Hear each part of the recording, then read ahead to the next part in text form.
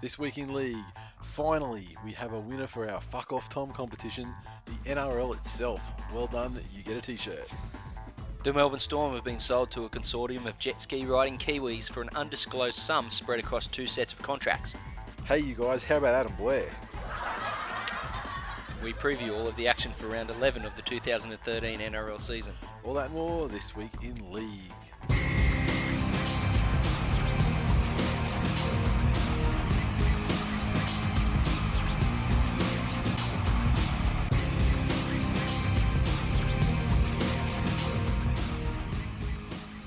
Welcome to episode 121 of This Week in League. I'm Nate. And I'm Glenn. And this episode is brought to you by blackcurrant soothers, cold and flu tablets, and snot rags. So why those things? I didn't get the impression that you were sick, that's all. You didn't? Yeah. Well, I've got a nasty case of tigers in declinitis. Really? Which is a disease that's closely related to AIDS. It's just called TIDS. TIDS. It's got about the same sort of incubation period as well, because think about it, I mean, what the tigers in decline thing's been going on for about, 7 years, so... Yeah. Just as fatal, but... Okay, now, last week we had some tweets from @FootyFacts37. The Cogger facts we were talking about, at the time, yes. Because we were talking about Trevor Cogger the week before.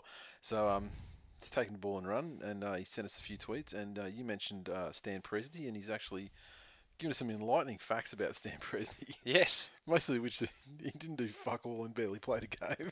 But he didn't play many games. Yeah. I'll tell you one thing we used to do is get to games fairly early. Yep. And watch all 3 grades, under Yep. 23s as it used to be, then Reggie's. And that's probably why you seem more attached to him, because you probably saw a lot of him playing in the Reggie's. Yeah. Yeah. And I mean, there was a lot of years and a lot of nights gone without dinner and sustenance, living in Eds. They've gone by since those days. And cold night, pulling up your doona mate out of yesterday's newspaper. And not a broadsheet newspaper either. It's like a local rag, MacArthur Advertiser or Chronicle or whatever the fuck it's called. So he sent the first one, he said, thanks for the shout out, boys. And I mentioned, because he's Footy Facts 37, I said, what about, what happened to the first 36? And he said the 36 prototype Footy Fact accounts all had irredeemable design issues. Now, Stan Presney played 18 games in his 5 seasons at the top, scoring 2 tries. Only one of those, was for Wes. And that was the one that you were talking about. Yeah. Would have been when your dad was like, wouldn't accept that he'd done something. And as it turns out, as these Presney facts came to light, it turned out your dad was spot on, really. As he normally was when it came to football. Even when he was, obviously a lot of the memories that I have of Presney do relate to reserve grade, and Dad would still be giving it to him. Yeah, true. I'll tell you one. Dad was never a big Jason Taylor fan. I think I've mentioned that before on the show. Yeah, that's one of his finest qualities, in my opinion, too. Yeah. His quality. And I remember one time where Jason Taylor is becoming a bit of a media darling, and then they were starting to make a bit of a push for him as one of the premier halfbacks running around at the time. Yep. And Warren Ryan dropped him to reserve grade, and there was a big hullabaloo, which was not something normally happened around West. They were normally forgotten by the media. And there was a big hullabaloo about it. Noel Goldthorpe was promoted to first grade. Yeah. And mystifying years, those. Mystifying. And I've got another story about Noel Goldthorpe, I'll tell you about. So Jason Taylor's running around reserve grade, and Dad makes his way over from Campbelltown Tennis Club as he did. I'd already made my way over to the game so I could catch the under 23s and stuff, and Dad used to come over at reserve grade or whatever. I wasn't very old at the time. I was just floating around on my own with my own season ticket to West games. Yeah. Magnificent. Parenting 101. And he walks up the stairs, just as Jason Taylor throws an intercept. He goes, tell you what, he may as well get that number 20 tattooed on his fucking back, because I'll be fucked if that prick should ever play first grade again. He wasn't at West much long after that. And it turns out Noel Goldthorpe didn't play a great deal of first grade for the Magpies. He probably should have, though. I do remember him kicking 3 field goals in reserve grade, Jamie Soward style. Yeah, an absolute prototype Jamie Soward there. Yeah. And he probably, with his involvement in the Dragons later on, that's probably where it came from. Yeah. They've shown he went to an old boys' day or something, and Noel Goldthorpe got in his ear and said, Jamie, this is what you need to do. Can't score tries, Field goals. You struggled over. You're good at the kids, but you struggled at it. You struggled when you got into first grade with the chooks. I'm going to tell you the secret to first grade longevity: field goals and fucking plenty of them. And he never looked back, and he somehow managed to jag a premiership in 2010. So that's the story of Jamie Soward. But Prezi played 18 games in 5 seasons at the top, scoring 2 tries. He didn't do a lot, so there aren't that many Prezi facts. He won 7, lost 10, and drew 1 of his 18 first grade appearances. Then it got on to, we're talking about, players with winning percentages and losing percentages and stuff like that. And so he said the player with the worst winning percentage, and our criteria was 100 games minimum, because obviously there's guys that, might play once, up in the first grade, have a 100% loss record. But the player with the worst winning percentage is Danny Peacock, who only won 23 out of 127 games for the Gold Coast, which is a percentage. Let's not forget he also played for Western Suburbs Magpies. 20.47%. Yes. So I think some of those facts are fudged because he played for the Magpies also. Yeah, but that's probably counted for us. I mean, he would have lost a lot of games at the Maggies too. Yeah, fucking A. I dare say it would have reduced the percentage. Yeah, well, no doubt about it. I remember Danny Peacock as a curly-haired fullback, free running, safe under the high ball up until the time where he dislocated his hip right in front of our seats. Yeah. Albeit we were on the second tier of the grandstand. It was only the single grandstand in those days at Campbelltown, and poor bastard made a bit of a break and sprinting down, and you could hear the noise. You weren't sure what it was, and you could hear the screaming. The amount of fucking pain. Oh my God, it was horrible. And green whistles all around that day. And then he did the same thing. I think he went from Western Suburbs to Parramatta. Played a little bit of time at Para. And we're at Parramatta Stadium. Danny Peacock running down the wing. Gets tackled. Same thing.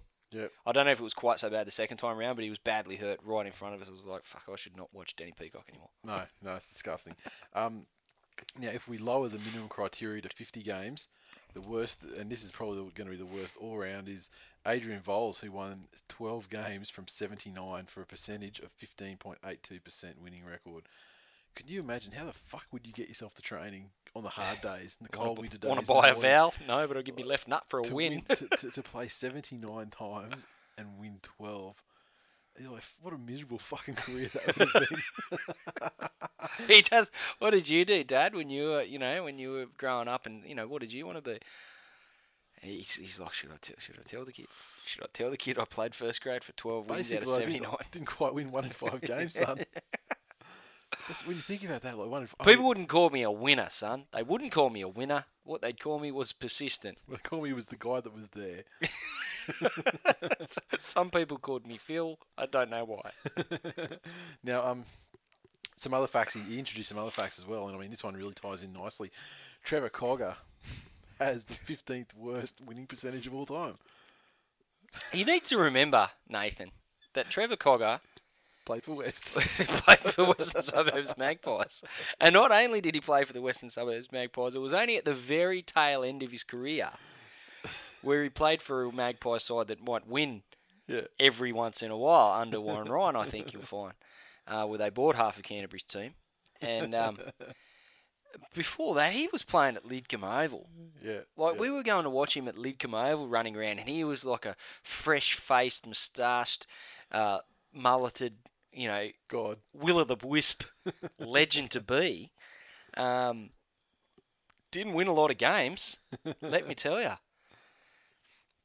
Do you remember the Gale brothers, Brett and Scott Gale? Scott Gale, I remember, not Brett Gale though. Brett Gale was his brother. You probably don't remember him because he played for Wests. That makes a lot of sense. I remember watching West play Balmain one day, and I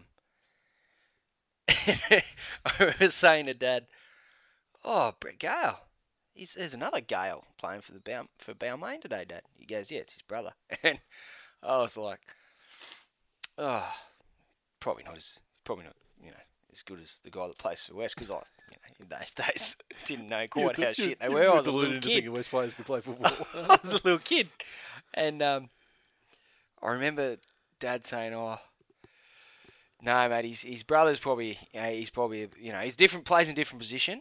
He's probably, because old mate Brett, was I think he was a back rower. Yeah. Whereas obviously Scott was a half and a fairly good one. Yeah. Fuck, he carved us up. I walked away going, I'm never going to say another word about the Gale brothers ever again. Don't bring up that fucking sap that plays for the Magpies and gets bashed every week. Oh, those were hard times. And that's why, Nathan, I still rock up here in my Tigers jersey, wearing my Tigers jacket. Every week in your Lance Armstrong That's right. jersey. I mean, like a two-time loser jersey. I It's Lance can do Armstrong and it's the West Tigers. That's right. It's a cheat that doesn't win. Kind of like Cronulla. And then finally, while we're on the subject of the random footy facts, tweeting us, said he went one step further and then extrapolated outside of current players, the best winning percentage held by Danny Moore, who won 92 from 121 for a 77. Was a player that made a lot out of fuck all natural ability as a footballer. He was a hard-working. He was a battler that played for a fantastic side. I mean, he was a cog. He was an important cog in a fantastic side. A cogger, if you will.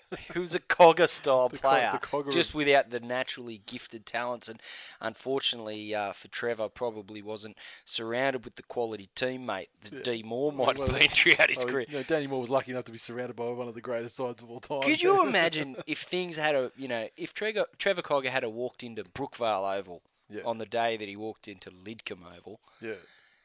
How different his career could have been. There'd be a fucking statue of that motherfucker out there somewhere. Might have won the 95 and 97 grand finals as well. Probably not. He probably would have been retired.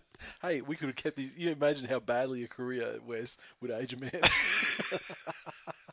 I mean, you know, man. I mean, 90s rugby league wouldn't have been anywhere near what we see today as rugby league. But I mean, I imagine that Manly would have been, with the money, would have been one of the more professionally run, or more benefits and potential sports science. I remember getting pumped regularly. They might have supplied ice to the players in the sheds after the games.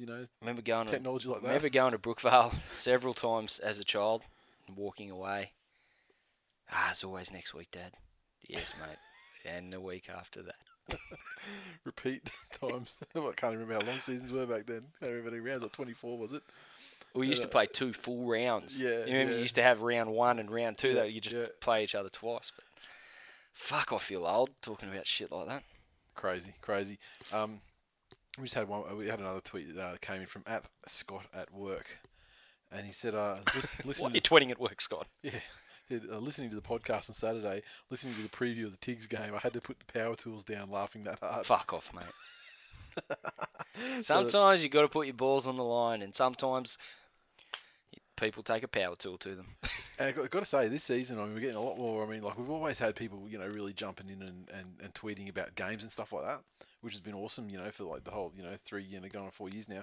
But I've been getting a lot of like external feedback to other stuff that we talk about and stuff on the show, which is really interesting. Like sometimes we get emails and stuff like that. So that stuff is it's all appreciated and keep it up. We always respond favourably or otherwise. Well, we always give you a response whether you might not like it. Usually I'll be loving it and laughing about it, and Glenn will call you unspeakable things. Well, generally, Nathan, it's people slagging me off. I mean, what do you want me to do? Sit there and say thank you, sir. Thank you. Thank you for the steaming pile of dog shit you've just handed me.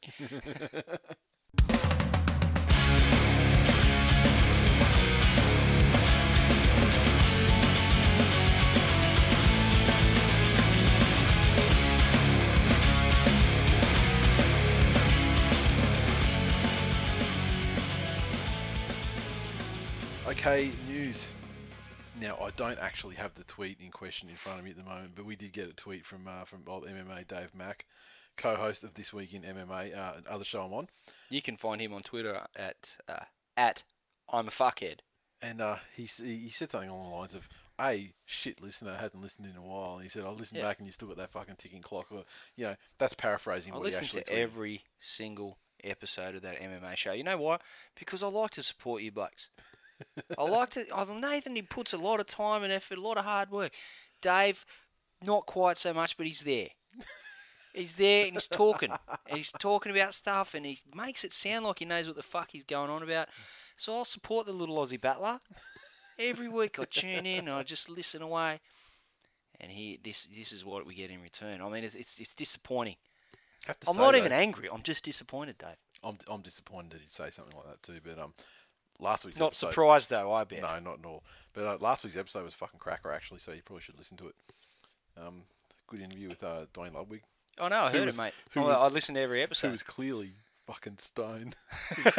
I mean, it'd come out in the previous week that he likes to smoke weed and then watch fight tape of his fighters' upcoming opponents and get like unique perspectives and stuff. Watching stoned, jacked up on alpha brain and smoking weed, and as we all should be. Yeah, exactly. Except for the weed part. Yeah, well, even that's fucking awesome. But he was clearly studying fight tape before that interview. In quotes, studying fight tape. Yeah. But we also had a tweet from Fubar_84.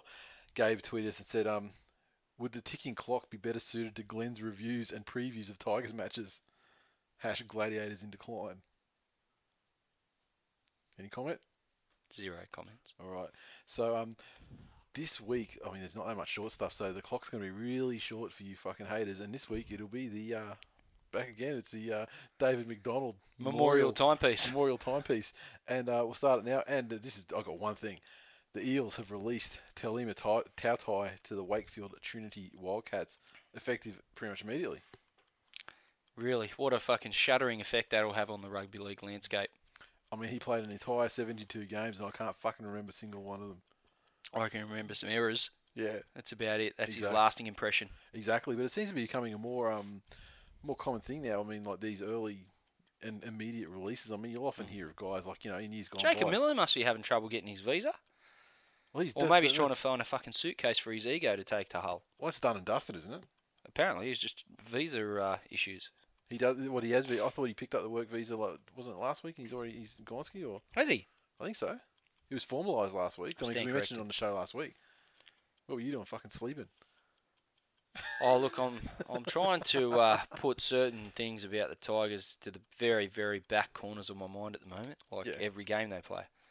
I'm surprised. That, to hear that the Bulldogs haven't immediately released Tony Williams to go and play for fucking Castleford or somewhere. Or Bradford. Castleford don't want him. Neither do Bradford. Oh, no one wants him. Maybe Japanese rugby or something. Jeez, he'd fucking carve up over there like Godzilla. Those little tiny Japanese dudes just getting stomped. Godzilla. No, mate, T-Rex. I'm a fucking god over here. You remember it, bro. We're done. Main news. Big story. The Melbourne Storm have been sold. They were bought by a consortium headed by New Zealand entrepreneur Bart Campbell. And they bought them on Monday night from News Limited. The other members of the consortium are Holding MS Australia, which is like not multiple sclerosis either, it's Melbourne Storm Australia, are expected to be announced at a function within a fortnight. There's been some rumours about who the other people are. There could be local businessman Jerry Ryan and Matthew Tripp. They're saying that the new chief executive, Mark Evans, has said that he wouldn't confirm that and said that's speculation, but he admitted the makeup of the consortium was Australasian with Melbourne businessmen involved. Asked how long he thought it would take for the club to break even financially, he said, "I'd like to think within 4 to 5 years." He added the club would remain privately owned for the foreseeable future, but said the terms of the deal with News Limited were confidential. The outgoing chief executive, Ron Gauci, said the club's membership was just shy of 15,000 and the next aim for the Storm was to boost it to 20,000. Gauci and Evans would not speculate on how long it would take for that to happen. "I'd like to think we could hit 20,000 before too much longer. We're on track to achieve that." But Evans plans to leave the playing side of the club alone as much as possible given their on-field strength, or lack thereof lately. "It will be hard to imagine how you can make fundamental changes to the playing side of the business." He also spoke carefully when asked if the consortium would have reconsidered buying the club if Bellamy had not re-signed earlier this year. And he replied, "We are very pleased when Craig re-signed. Another big priority for the Storm will be re-signing the Australian captain Cameron Smith. I'll leave that up to the playing department, but I would guess it's fairly high priority for them." Wow. So, duh. What a bunch of fucking geniuses they sound like. So, I mean, I would love to see the figures. There hasn't even been any speculated figures about. I'd love to see what the Storm would be worth on the open market. Considering their perception to uneducated rugby league followers such as Kiwis, they could put stats together if they just erased the asterisks that they were quite the dominant force. And they're quite successful, of the last decade. And they'd won a heap of stuff. Yeah. Not true, but... Well... It's not like Kiwis could pull a rule book out. Well, no. Can't read. Yeah. Kiwis. What about me getting slagged? Speaking of Kiwis, I know we're getting off track. What about me getting slagged off calling Benji Marshall the greatest Kiwi ever? Yeah, deserved. How dare you? He's clearly not even close. Even if I wasn't trolling you, he still wouldn't be in the top 10. Fucking please. Benji Marshall first. No. Edmund Hillary distant second. No. What the fuck did Hillary ever do He's not compared even- to Benji Marshall? He's not even in the top Benji 10. Marshall climbed to the peak of the rugby league mountain, Nathan, which makes fucking Everest look like a fucking anthill, quite frankly. And then he got And he hypothermia, stayed there. And he died. stayed there. You know, Hillary got there, probably got airlifted out because he was too much of a cat to walk back down. Benji Marshall stayed there. Froze to death, and is currently still hurtling down. As an ice-cold, freezing cold popsicle. What happens with this Melbourne Storm thing, without being propped up by News Limited's cash? Yeah. What happens when they're not, or if they aren't a viable proposition off the field? If they manage with the salary cap and stuff to keep the players together, but you still got sponsorship dollars, you still got memberships, and all the rest of it to factor in. Mm-hmm. What happens then? If there's no News Limited dollars, like these guys are businessmen, they're not just going to pump money into something that, isn't profitable. Well, I mean, like with the Storm, I'd like to see him cunt punted out of the comp. Well, that's a bit harsh. I don't know about that. They've been terrible for rugby league, bringing in disrepute for years. Premiers last year, Nathan, you might remember. Yeah, bringing in disrepute though. Salary cap thing, the cheatery. Fuck, Manly do that every week Grapple with their tackles, fucking chicken fans. wings. Fucking. Manly's fans bring rugby league, every innovation, life in general into disrepute every week. And they're still in the comp, and you want to kick Melbourne out. Every innovation in regards to cheating, outright cheating, or bending the rules has come from the Melbourne Storm. You don't need that kind of fucking shadow over the game. Except peptides. Well, yeah, that's more like Sharkies. But still, it's not like the peptides became a thing like wrestling where it then became the thing that, you had to do to combat, the thing that the Storm started doing either. I don't think, everyone's not smashing the peptides. It's not becoming an accepted part of rugby league. Well, we don't know. We haven't got the report yet. That's true. Asada. Still waiting. Fingers out, eh?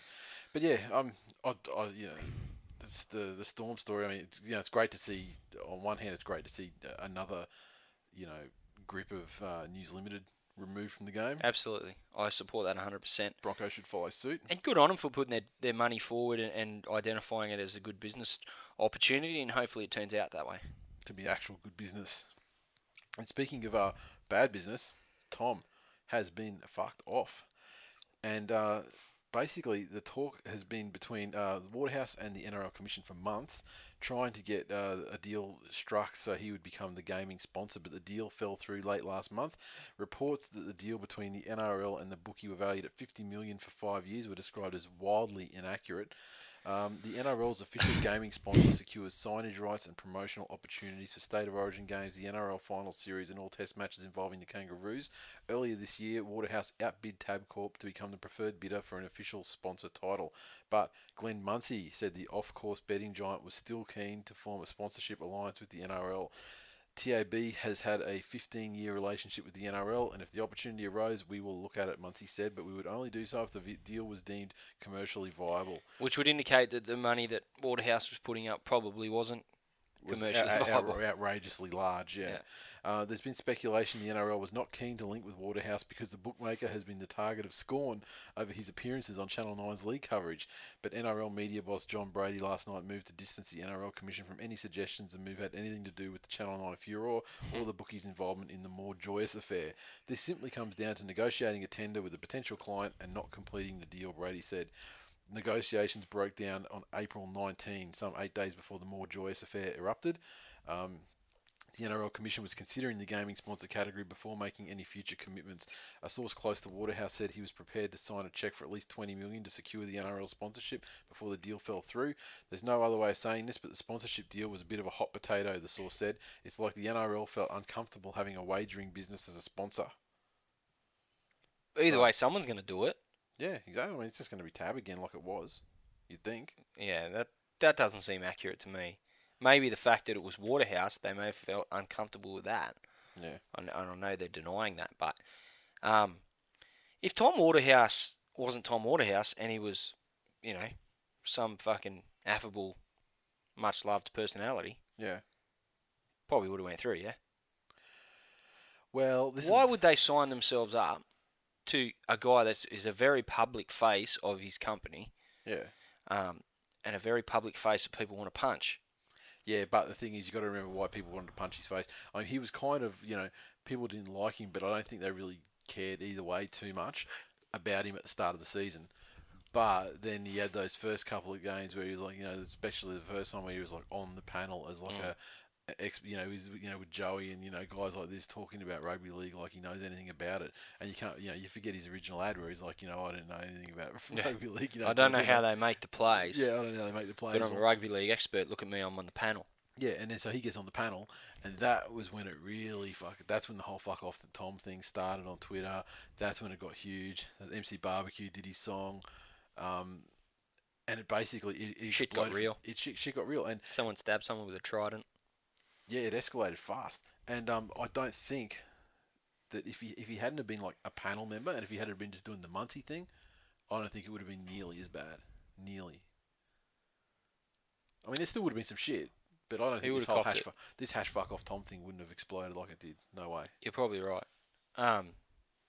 Yeah, interesting. I don't know that they're uncomfortable with a betting company being a sponsor of the NRL, considering a betting company has been a sponsor of the NRL for 15 years. Yeah, exactly. That's bullshit. And if they've failed negotiations with a guy that was willing to write a check on the spot for 20 mil, yeah, I'd say Tabcorp's probably going to pay somewhere in the vicinity of that sort of cash. I don't think they're going to lose too much. Yeah, maybe and not quite the much, public backlash and the bad taste that Waterhouse and his involvement in the game has left in people's mouths is probably going to hopefully go away, and they can just deal with Horseface and the midget.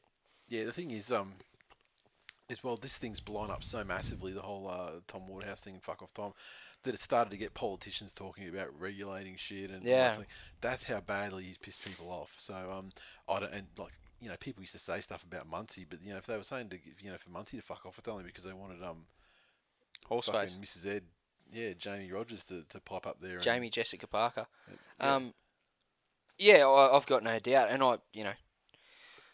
the Waterhouse family is connected for better or worse quite heavily in all walks of life. They do have some friends and enemies in fairly high places. Yep. Through that family, politicians no exception. So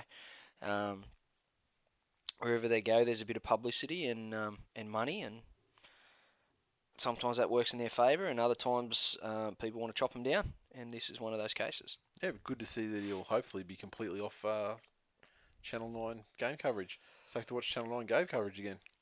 I don't know what effect it's going to have on his business, though. I think on his business, I mean, let's face it. I mean, I haven't. How many people have a Tom Waterhouse betting account? How many people involved in the hash fuck off Tom movement have a Tom Waterhouse account? At the end of the day, if you're a shrewd gambler and he's offering good money, I'm one of those guys that wouldn't bet with him out of principle, and I'm a degenerate gambler, third generation.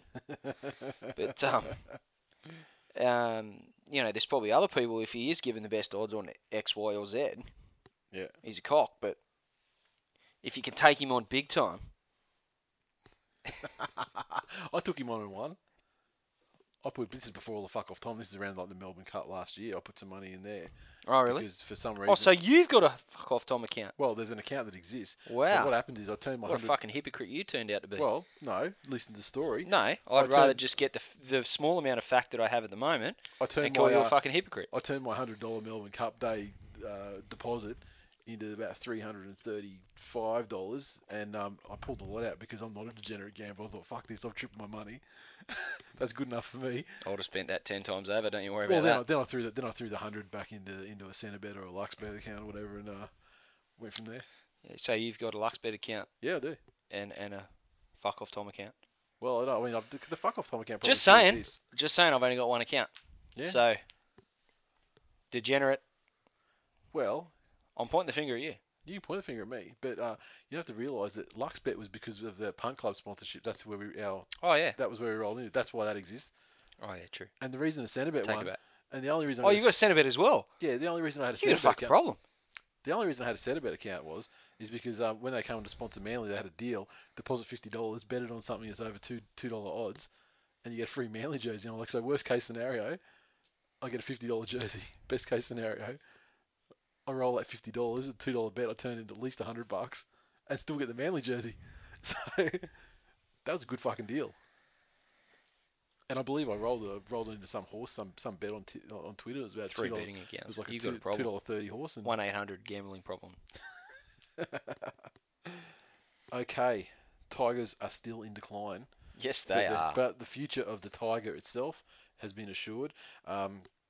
Tigers officials have called for ARL Commission boss John Grant and NRL CEO Dave Smith to advise them on the club's structure after the issue was raised at a recent meeting about developing a training centre at Campbelltown, with the resignation of Chief Executive Steve Humphries on Saturday adding to the rumours of infighting between the rival Western Suburbs and Balmain factions over control of the club. It is thought the ARLC may prefer an independent board ran the Tigers, but even if West were due to gain a greater representation on the board due to their stronger financial position, Fairfax Media has been told that Magpies officials will have agreed that the nickname of the NRL franchise will remain as the Tigers. While both clubs were founded in 1908, West Tigers chairman Mike Bailey said there were some fans who have only ever supported the joint venture. We've always been careful on both sides to ensure that we retain that contact with our grassroots clubs, but at the same time we know that time is marching on and there's a lot of allegiance these days to West Tigers and not the foundation clubs. It's a matter of trying to look after all the various interests that we have, and I think we've done a pretty reasonable job on that front for what is now 14 seasons. We'll continue to have respect for that, but at the same time, if we need to make changes, it is up to us as a board to consider that. Well, I hope they keep the fucking logo, quite frankly, because I've got it tattooed on my back. Yeah. Have you got a Maggie? Huh? Well, I've given a lot of thought to having a magpie, or having some magpie wings, or fucking having some feathers or something for the old boy, for a commemorative tattoo, which is coming up to 5 years this year, and I've still done fuck all about it, other than give it, thought. Which counts for fuck all. Yeah. But yeah, on his jersey, the old school, not even the traditional Western Suburbs magpie shield that you would have known from watching them get smashed every week back in the 90s and 2000s. There was an old school magpie shield that Dad wore on his jerseys when he was running around in the lower grades. SG Ball, etc. For Western Suburbs, and it's fucking quite an old school. Yeah. I was going to get that shield. I just could never. I'm shocked that you haven't. Sorry? I'm shocked that you haven't had it done before now. Yeah, I know. It's something. That's one that I don't know. There's so many different variants and ways you could go about it. I just haven't really settled on one, and it's I don't really want to go marking my body for life until I'm 100% certain what I want. But yeah, there is, it is a variant of a magpie in some way, shape, or form that will come about. But yeah,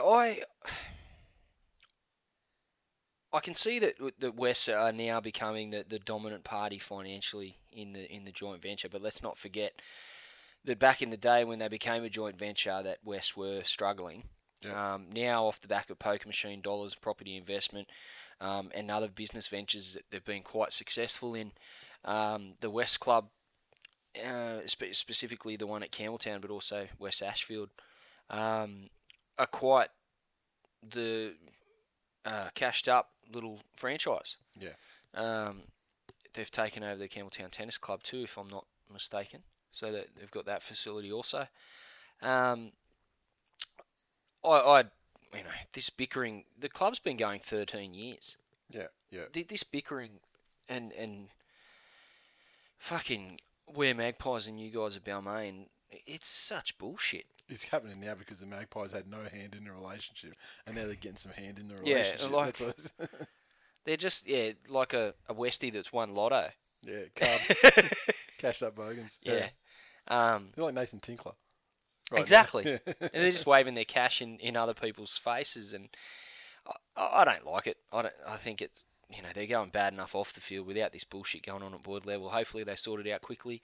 But it is good that there is some assurance that they are going to be the West Tigers. I don't know that fans of the West Tigers or specifically people that have been generated by way of Western Suburbs or Balmain are going to go and support another derivative of the club.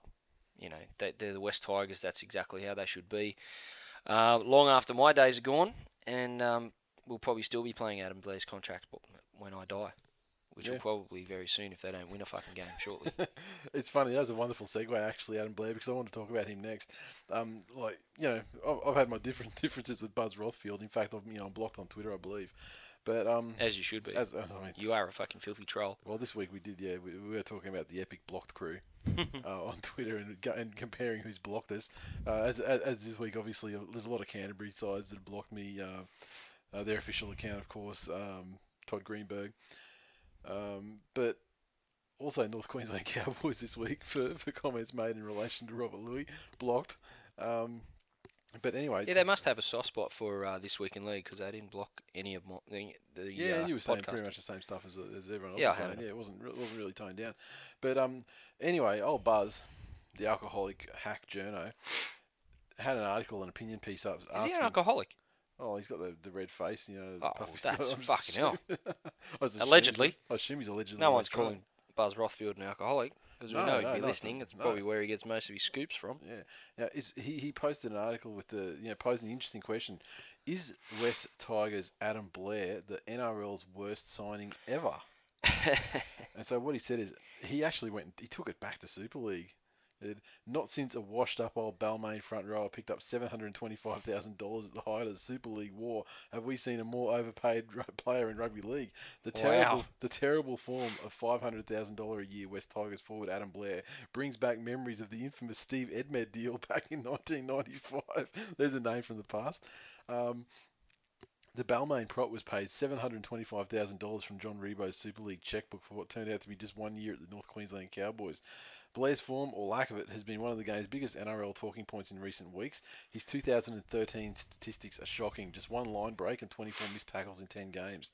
The line break was against the Knights in round 1, and he hasn't made 1 in the 9 matches since. And so then we look at the stats from the Friday night's game, and we'll get into the game itself later, but his stats are 6 missed tackles, 0 tackle busts, 0 line breaks, and 4 runs for 34 metres in 72 minutes. It's disgraceful. And you mentioned we were speaking before the show, but yeah, the attempted tackle on Adam Reynolds, which was just disgraceful. Now they're on a training camp in Kiama this week, and his manager Wayne Cousins was requested, to talk to him, and he said, "Tell him I'm not interested." That was the message. His form has been so bad that there's been speculation the Tigers want to offload him to a rival club, even if it means paying part of his contract. They're already paying for 3 other former players at other clubs as part of this year's cap. So, what a fucking nightmare. And he goes on to say how shit he was. Can you imagine being that shit at your job? I had this discussion with my boss on the way to Toowoomba today, who's also a West Tigers fan. Could you imagine being that shit at your job? Yeah. But your work couldn't really sack you. But said, we don't want you anymore. Yeah. But then look, we'll take you, we've organised you another job at somewhere else. Yeah. And we're going to pay half your fucking salary. And then the other mob says, oh, fuck that, we don't want him. That's the situation the West Tigers are in with Adam Blair. Correct. No one wants him. They certainly don't want to take on his whole contract. They don't even want to take on half or a third of it or 2/3 of it. No. That's how bad this guy's going. Yeah. I mean, he's running out of time to be the revelation of the 2013 NRL season, Nathan, quite frankly. He's running out of time to become the revelation of the 2012 NRL season where you actually called him. Was it 2012 you called him? Was it? Yeah, it was. Yeah, it was. He was going to be the revelation last year. And such are my predictions. I mean, Lottie Takiri Didn't come close. was the original revelation. Yeah, right. Come within a whisker. The original pick of revelation that you picked. Come within a whisker. Didn't really. Adam Blair. Yeah. Not within a country fucking mile. Not even close. Did I say Jacob Miller at the start of this year? It was him with hot sauce. Oh. Well, you're better off with hot sauce if Kiss you did. fucking death. At least hot sauce is Lately. playing. He's playing first grade. Between Adam Blair and Jacob Miller. Won't be that long. Neither of them be at the club anymore. Sorry, guys. So this is something I just wanted to question whether you knew this. But apart from paying ridiculous money for Blair, the Tigers' salary cap is an absolute mess. They are still paying for Gibbs, Hino, and Ellis from their previous deals, which is hurting new coach Mick Potter as much as the injury crisis. Why is it that Gibbs and Hyington, the story with them was, specifically Gibbs, was that he was offloaded to make way for Blair. Yeah, same with right. Fafita. Yeah. But we're still paying some of his salary? Mm-hmm. How the fuck is that? And Gareth Ellis? Yeah. The story that was trotted out was he wanted to go home. Yeah. Which entails him breaking his contract. And if the club agrees to that, why are they still paying part of it? Don't know. How does that work? Because Tigers in decline. It sounds like he was pushed, doesn't it? It does. It does. Like poor old Hino. Exactly. Oh, fuck, the whole situation's a mess. Yeah. So anyway, that's a long preamble to the question that I want to put to people this week. Who is? I mean, we talked about who the top 5 buys of the year so far and the top 5 duds of the year so far. Who is the worst buy Apart from Adam Blair. ever in the history that you as a listener have lived through? Who is the worst buy ever? So people always trot out I'll trot out your Paul Carriage and stuff like that. We're talking about the worst player. We're saying the worst buy. Obviously there's some factors to take into consideration, like how much it cost to get this person on and what they delivered for the money. Well, Blair checks all the boxes. Oh, absolutely checks all the boxes. He was highly touted, highly paid, zero delivery. That's pretty much the 3 boxes. That's the 3 boxes. Yeah. And he's checked every single one of those. Yep, exactly. So unwanted by anyone in there. That's the thing. Where the fuck does he go? Other than back to Melbourne, and where you would think that people would have and Bellamy would be able to make a player out of him again. a higher opinion of him than anyone else, right? Because that's where he's played his best. Yeah, New Zealand maybe. Really? They fucking hopeless. Fit right in. He might end up at. You know where he might end up. Where? You know who's assistant coach of the Broncos? Stephen Kearney. Maybe. Got a high opinion of Adam Blair. Gee, that'd be funny. Main vice captain. That'd be the second best thing that could happen to the Broncos, except if Ashton Sims returned. Wow. Adam Blair to the Broncos. You heard it here first. Okay, now we need to talk about a bit of suspension news. Kristen Inu's invented another one. He's accepted a 2-game ban for what is being called the scorpion tackle, and it's basically it's almost like a calf slicer, slash leg lock, and it does not look very good at all. No. He put it on James McManus. McManus made a bit of a break, veered back into centre field. Christian Inu got him, grabbed his leg, kept going with it, and sort of bent it down beside his thigh. And now, Kristen Inu's getting a bit of a reputation for being a bit of a grub. I mean, he's just come back from a 5-game suspension for the send-offable spear tackle on the complete vertical spear tackle that he put on Inglis. So now he's got another 2 weeks. So that's I always wondered what Kristen Inu smiles about when he's kicking goals. Smiles about ripping people's fucking legs off and spearing people's heads into the turf, clearly. Sticking knives in prostitutes that he picks up on the side of the road and then, dissects them in his dungeon. And then now that psychopathic behaviour is starting to manifest itself on the football field. Fuck, that escalated quickly. I was just thinking he's gone like a Dexter personality. I just thought he was a bit of a grub. I'm not saying he's a fucking serial killer. Jesus Christ. But you can see it. We need to stop talking about Kristen Inu. You see where I got being it from, a serial killer. Why? Because you're scared he's going to kill you. He's got 2 weeks off. Quite frankly, yes. He's got a bit of time on his hands. He could duck up here, knock you off, then head back home again. But for some reason, Eastwood was asked about it, and he's seems to be the spokesman for Captain Snooze, or Captain Murder. Asking if his reputation was changing, he said it would definitely appear that way. If you know Kristen personally, he's not like that. I guess if he gets 2 weeks, it's going to ruin his reputation a little bit, but he's a wonderful guy and he's definitely not dirty. I guess it's tarnishing his reputation. That, to me, Sounds like someone who doesn't want to get murdered. Fuck, we need to stop And he and said change topic. He was a bit unlucky for the first one against Inglis Eastwoodstead. And then regarding the McManus incident, I thought it was a bit unlucky as well. He's going to take He's just he's in his slightly off camera, and he's just sitting just sharpening a knife. And just He's sharpening a knife, going, "What's going on, Greg? And he's doing that Just smile. going to cook up some sausages. He's doing his. That's why I'm sharpening this knife here. He's doing his goal kicking smile at the same time. Very fucking sharp, Greg." And then Ennis, of all people, getting Ennis to support Yeah. said that he's played footy in this competition for a long time. He's very experienced. He's an international player. He's had a couple of minor setbacks. The Greg Inglis tackle was just a tackle which went wrong. It wasn't deliberate. He paid his dues for that. Then on the weekend, just an unfortunate incident. No doubt he'll move forward. He's a quality player and a quality human being. You know what that sounds like, Nathan? A guy doesn't want to get murdered. I'm surprised Ennis didn't come out and say, "That's not a grub. This is a fucking grub." And hold up a cardboard cutout of himself. he comes and says, he's a guy I really enjoy having in the team. He's great having around the club. I mean, who speaks like that? No one speaks like that normally. You know who speaks like that, Nathan? People who don't want to get murdered. I'm convinced.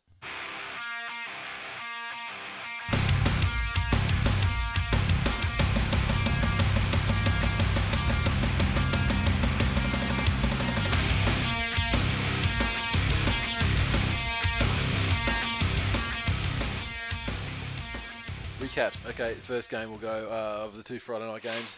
Brisbane Broncos 32 pumped the Titans 6 in front of a decent crowd, almost 35,000 there at Lang Park. And the Broncos, well, their 32 came from tries to Josh Hoffman, Sam Thaiday, Jack Reed, Lachlan Maranta. 4 conversions out of 4 attempts to Corey Parker, getting the kicking boots back, and the penalty goals, 100% there too, 4 from 4. Josh Hoffman, I don't know who got man of the match on the TV coverage. I thought it might have been Thaiday, but yeah, maybe Parker though too. He was all yeah, right. it was hard to tell at the ground, but I thought Josh Hoffman should have been man of the match. Fuck, I thought he had a good game. Was heavily involved. He was on the wing. Yeah. Had some great ones. Was good in defence as well. And this would have, you would have seen a lot of him too because you were actually at the ground as well. Yeah. So yeah, you would have seen.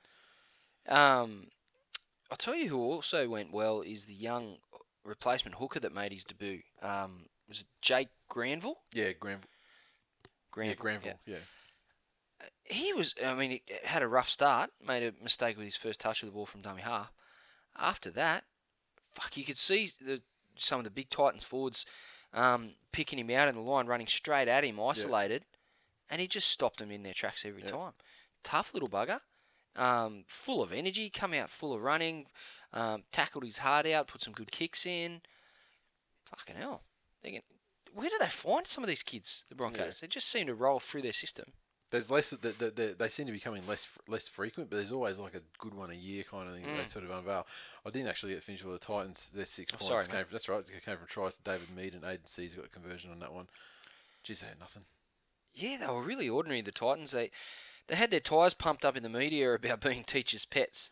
And they got absolutely fucking deflated in the first half. They really did, and not through anything that the referees were doing wrong. I don't think the Titans gave the referees any choice rather, but to blow 90% of the penalties they did. Yep. Some of the play, Dave Taylor was like a man possessed with fucking stupidity. Yeah. So what do you reckon? I mean, Which is not surprising the for one Dave thing is Taylor. some people blowing up massively, saying,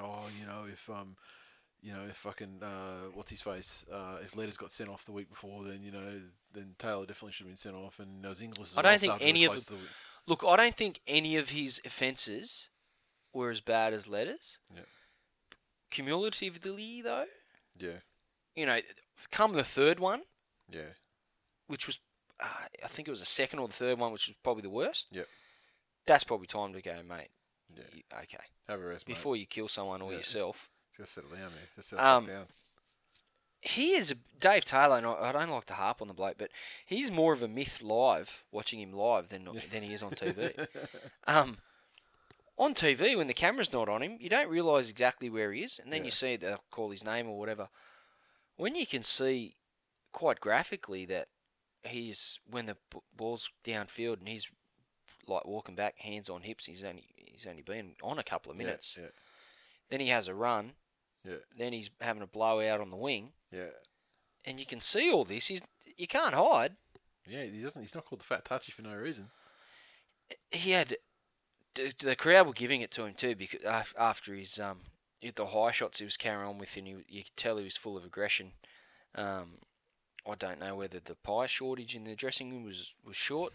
His order, his fucking rider or whatever it is before he sits down in the dressing room hadn't been completed. Half a cup of lard was left off the order. Fuck, he was pissed off though. Yeah. And so the crowd was giving it to him for that, and then obviously people started focusing on him, and he dropped the ball a couple of times, and they gave it to him a little bit more, and he tried to answer them, but he had one run, and then he was fucked, and then the ball went far down the other end of the field, and he was sort of strolling back, just hoping that the Broncos would make a break, so he didn't have to walk back quite so far. They'd run up past him. Yeah, if he makes Origin, then Queensland are kidding themselves. There's guys there that are going to have a fucking 1,000 times better dig than Dave Taylor will at this stage. Yeah. I'd be very surprised if he gets picked. Yeah. But all in all, a good performance from the Broncos, I thought. The Titans were pretty ordinary, and they probably gave up any chance of winning the game with their first half field discipline. And the Broncos just kept piling on the points. They played with good composure. They built pressure, and the Titans just couldn't go with them. And Broncos won very comfortably in the end. Okay, so we'll go to the Twitter guys for that game, and Mup23, Titans fan, as well. The Titans just got schooled by our big brothers. We are not premiership contenders and never will be. Broncos Premiers 2013. Nothing I hate more than a guy that turns on his club. Oh, and didn't he turn badly this week, as you'll see in upcoming tweets as well. Yeah, I mean, there's people like that, they really should just be publicly stoned. So not in a good way. Mad Dog _ no space said, I'm not normally one for gloating, but I fucking love when we school the Titans. Titans still in decline. Mup is a dirty perv. Shit cunts. It make me a sandwich. You know something's wrong when the Titans penalty count is as much as the Tigers points. And we're going to get to that very shortly. Hammers, H4MMERZ. The GC Titans, he tweeted this to the Titans too, and he's a Titans fan. The GC Titans were fucking awful. Lucky not to be playing with 11 in the first half. If we think we can win a lot, dreaming. He then followed up and said, the Broncos schooled the GC Titans in how to play derby footy. Took all the shit and shoved it down our throats. Amateurs. He took it pretty hard, hey? Yeah. Matos 1991 said, if only Dave Taylor showed similar intent on his hit-ups as his repeated headhunter shots. Fuckhead, NRL, Broncos. And Amy Lee finished up by saying, Dave Taylor is better at eating pies and hitting people high than he is at playing rugby league. I'd rather Joffrey. Jesus. Tough call. So, this is the moment you've been dreading. South Sydney Rabbitohs, 54, defeated the West Tigers, 10. Crowd of just under 20,000 out there at, what's his face? Shitsville. And let's go through the list. Where was it at again? It was just what's his face? Was it Allianz or was it the other one? Yeah, I can't remember.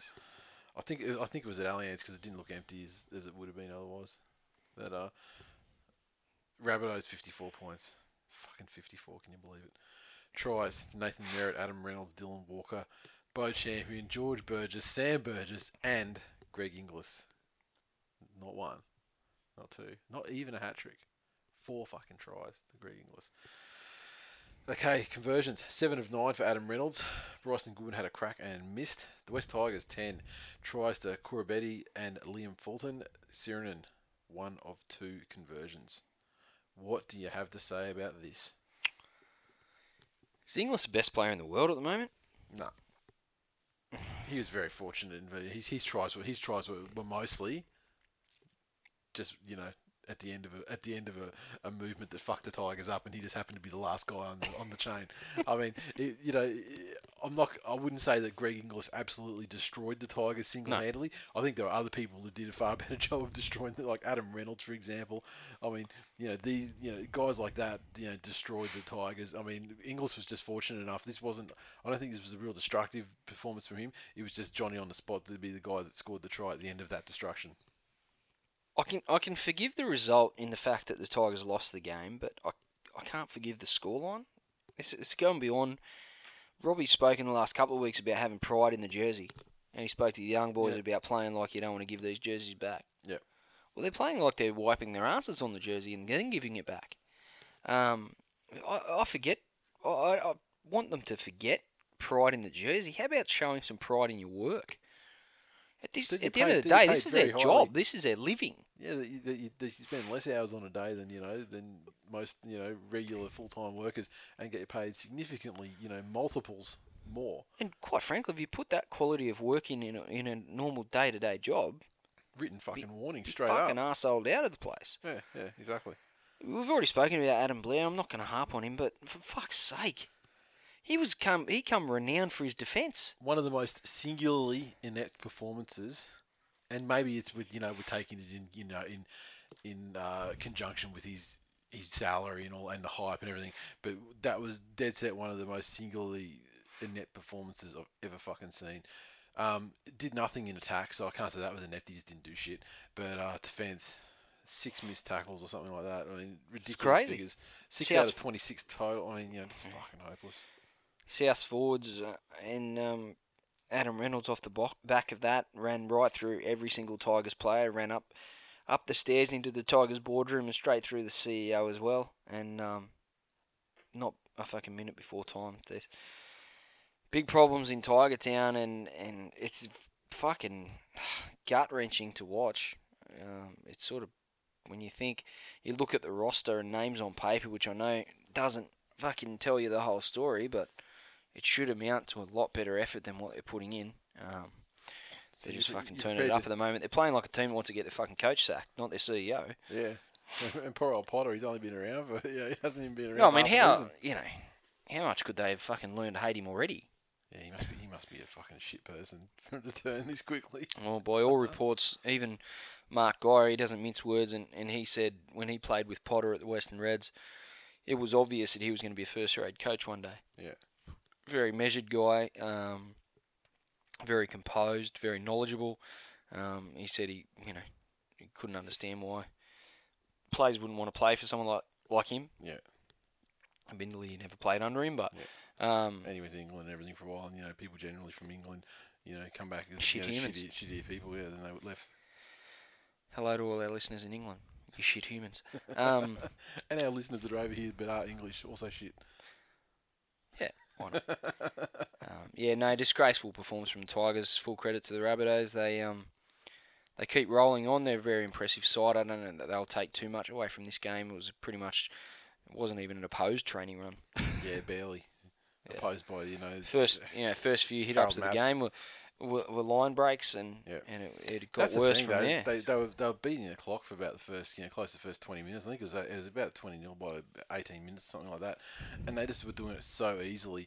And that's the thing that surprised me. I mean, everyone expected the Rabbits to win. Everyone expected the Rabbits to win by a fair amount, but I don't think anyone truly believed that it actually would end up like this. Because let's be fair, it should have been a lot worse. It was 38-0 at half time and finished 54-10. Yeah. It could have been 70, 80. And there's only a try at the very end too. Inglis's last try that sort of took it out that far. Yeah. But the thing is, I never expected it to be like this kind of score. I mean, I knew that South was probably that much margin better side than the Tigers at the moment. But I thought that the Tigers would have some pride in their performance of the jersey, and they'd make a grind out of it, and they'd lose, comfortably 13+. But they'd surprise everyone by the way they dug in and blah blah blah, and that just did not happen at all. No, not even remotely the case. They'd given up in the third minute. It was pathetic, and it was so bad that I actually felt bad for the Tigers, and I think a lot of people on Twitter did the same. So a lot of people calling for my suicide watcher to return. Yeah, and telling people that make sure you didn't have a belt or shoelaces on or any of that sort of shit. I mean, it's just lucky that you were at the Broncos game live, so you weren't watching it live, not knowing what was going to happen. If I had went through my normal Friday night ritual, if the Tigers are playing first, I'll sort of get home and get the media room and everything set up, put my jersey on, settle in, and I'm pumped. Yeah. Ready to watch the game, and then if they get done like that, it's not happy times. It's not happy times in the Blakely house. All right. It's the times where Nicklin will walk into the room, look at the scoreboard, look at me, Turn around. make a face like, whoa, I'm sorry I walked in here, and just like back out of the door real quick and close it quietly and Put the breezers under lock and key. yeah. Make sure the screen doors are locked and can't be opened, and use the weapons. All right, 3-card magic trick. The sale of Woodstock bourbons will be earth-shattering tonight out at Campbelltown. I should have bought shares in the company. Berkeley_Eagle. Adam Blair, you weak fucking useless cunt. Good luck negotiating your next contract. #lazy, #overrated. I'd just like to say that that's a very, very staunch Manly fan firing up at Adam Blair worse than Tiger supporters. No, I don't know. There was some Tigers fans and fucking hating on it. I don't follow a lot of them. The Tigers fans, some of the more militant ones, I think. But yeah, they're turning on each other a bit. CA photo 10. Adam Blair is making T-Rex look solid in quotes. #Tigers in decline. Berkeley again. He retweeted one for our benefit. He retweeted it actually to Adam Blair and us from Warren Smith on Fox. It said Adam Blair went to embrace one of the Rabbitohs after the game and missed him. That's disgraceful, isn't it? GT351_Johns. It's sad to see a team capitulate like that. I feel for the Tig Pies. I hope they can salvage something from the year. Reynolds, Inglis, great. Oh, look, let's not get carried away. I think the Tigers will still make the 8 and be there when the whips are cracking come grand final day. I don't think there's any doubt in that. But just at the moment, it's a bit of a tough time. We'll get there. I can't wait for the day where you just go, all right, I can see that that we're probably not going to win the title this year. What round does that happen? 26. What happens if you're like, it's round 22 and you're 10 points out of the 8 and, so you can't win enough games to get into the 8? Well, you can see it at that point. Come back to me and we'll talk. All right, so I'll talk to you in 4 weeks. TBI Penguin. What about in week 12 when you cannot mathematically make the finals? Yeah. Fucking hell. Someone could Not even Pythagoras' theorem and 14 abacuses can get into the finals at week 12. About this point, your only chance of maybe getting closer, one place on the ladder closer to the finals, is if Cronulla get kicked out for peptides. Look, at the end of the day, there's no doubting that the Tigers are a streaky sort of side. They could string wins together, just like they string losses together, and there's nothing to stop us going on a 15-game winning streak. And you'll all be laughing on the other side of your faces, you pack of cunts. Pride, Adam Blair. I could list things forever. It'd be like that scene in Forrest Gump where they're talking about ways to eat shrimp. You made that joke last week. Let's not trot it out again. I could just keep listing ways that the Tigers are in decline. Okay, what have we got here? TBI Penguin. So much more decline left in the West Tigers. #Tigers in decline. We can't decline any further than last, surely. Yeah, you're last now though, but you have to finish last because you finished 10th last season. So then you would therefore decline down to last, and then. Yeah, I think if you win the spoon this year, then that's probably the end of Tigers in decline because, short of being kicked out of the competition, there's nowhere to go. So, Freak 09, that wooden spoon #Tigers in decline shirt seems like a safe bet. Put me down for one. Good to see. Oh, if we can make money out of it, makes it all right. Chapo the creator. Fuck off, mate. Chapo the creator said, Adam Blair is the new Paul Carriage. #Tigers in decline. Earthboy 75. Just check the Tigers merch shop. White jersey comes with a pole. #Tigers in decline. Some of these are hilarious. Berkeley. I didn't read through them on Friday night. I've got to tell you, on Saturday. You say through gritted teeth. I did read them on Saturday, all fucking 200 of them, and it's just like there's people that put a bit of effort into it. Oh, for sure. And as we're talking about at the start of the show, there's a tweet coming up on this episode that I think is one of the finest tweets we've ever received. Berkeley_Eagle. The #Women in League could have belted the Tigers tonight. And he's throwing Tigers in decline in there, of course, but he's thrown #Sack Potter. Let's settle down. Yeah. Tiger Benchy, Tiger_Benji, said rumours the 17 Tigers fans in the crowd at full time to be picked to play next week showed more heart than anyone on the field. And that's truth. Fucking oath. Fubar_84. Benchy Marshall on -3 Supercoach points at full time pending updates. #Potter in decline. #Tigers in decline. Fucking hell. At Shane Aaron Elvis. Former best player in the world, nil. Current best player in the world, 4. South's too big for weakened Tigers. #nothing new. And finally, last word goes to Cruzy06. This fuckhead. Is it me, or has every Channel 9 commentary team mutated to filleting the bunnies more than ever this year? #teachers pets. Hey, it's not just a commentary team. So how's it's it the going, referees mate? as well. Well, rugby league's going well, Cruzy. Don't you know that? But rugby league feels like it's going super shit this year. Pride of the motherfucking league. Yeah, whatever.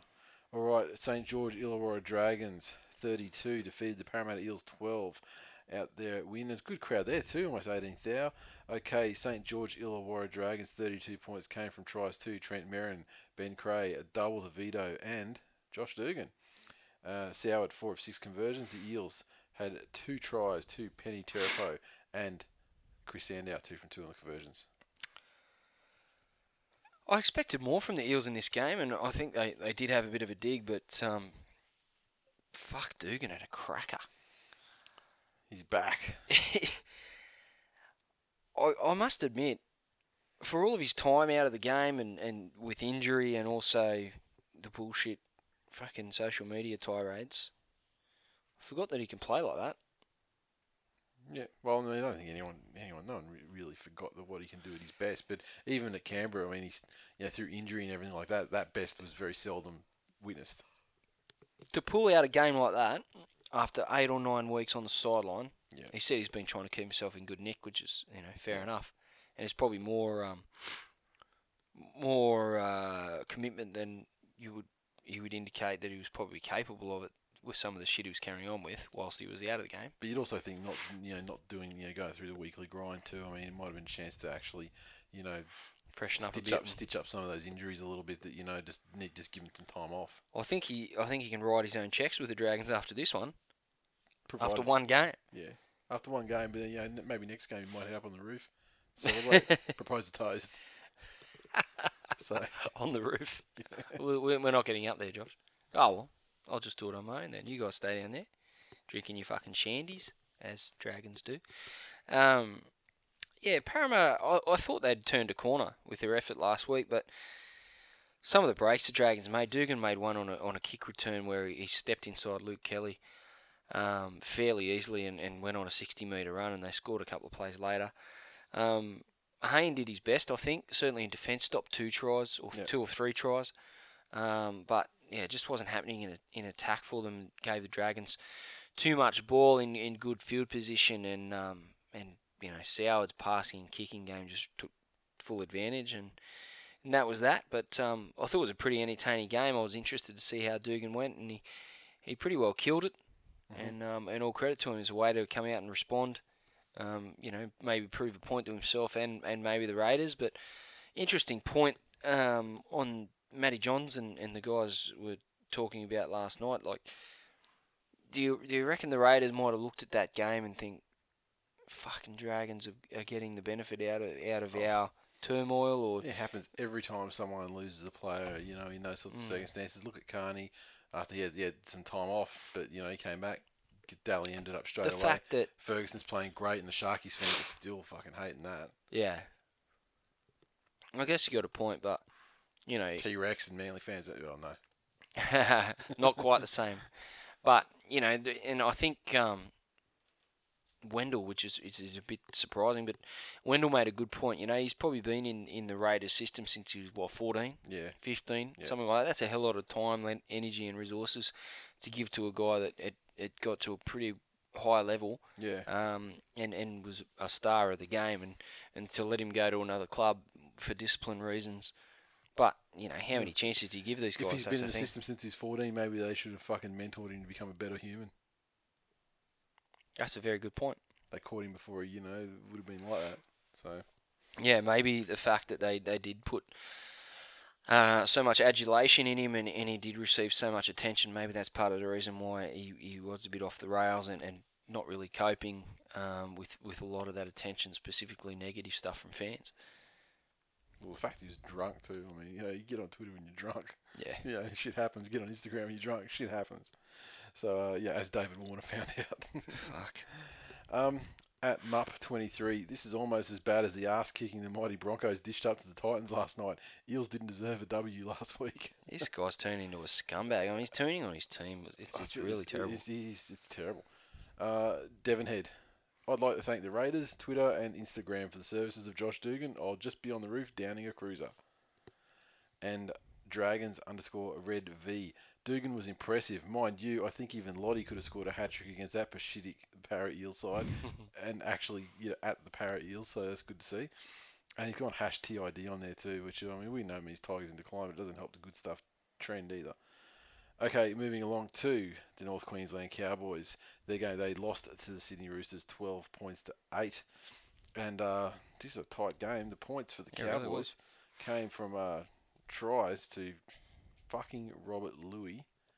Thurston got a couple of penalty goals to bring them up to 8. Now the Roosters, they had 2 tries, one to Minicello, one to Mitch Orbison, and Maloney was 100% 2 from 2 on the conversions. Does anyone do women in league round worse than the Cowboys? Well, they pretty much eradicated all possibility of doing women in league round correctly. Any sort of service. After even signing this fucking scumbag.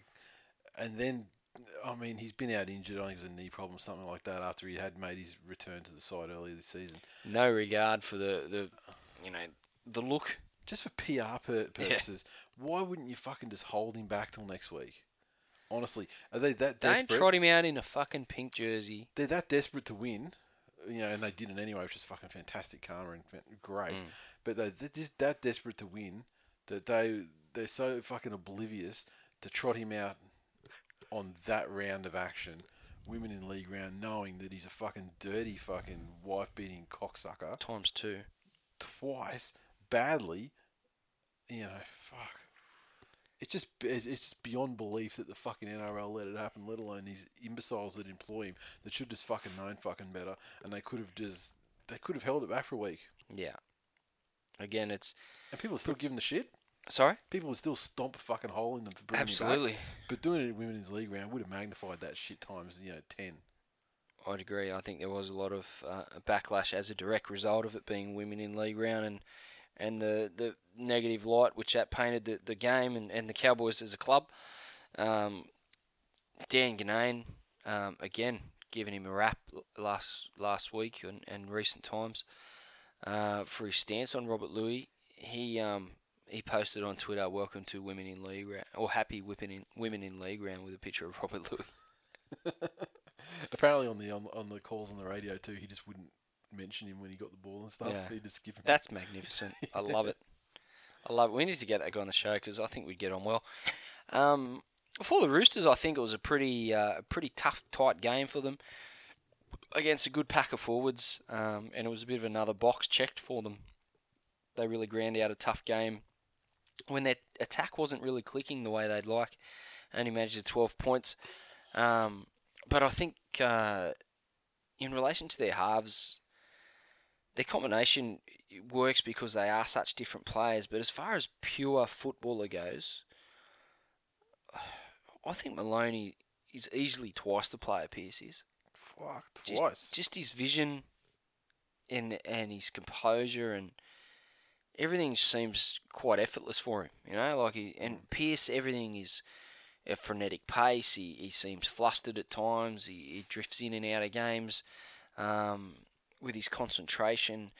Whereas Maloney just oozes football. He just seems like a pure footballer every inch. And I don't know how, whether they had that in mind when they recruited him as to just how much he would complement the type of player Pearce is, or whether it was just dumb luck, but it's certainly working in their favour. So, we moved to Twitter and we had @Flaflin said, looks like Louis back for the Cowboys. Another story of triumph through adversity. # if he was pregnant, I'd bash him. Jay Stib, whose name on Twitter now, his display name is Poonslayer. Said he sent this to North Queensland Cowboys. The Cowboys jersey should be a singlet tonight, given their choice of halfback. # wife beater. Bennett H20 said, slap me, I must be seeing things. The Cowboys pick Robert Louis for the women in league round. Wow. # standards in decline. # multi-crisis. Yeah. DJ X playing. And he tweeted this to Sonny B. Williams as well. If @Sonny B. Williams is a real fighter, he should knock out Louis in honour of women in league round.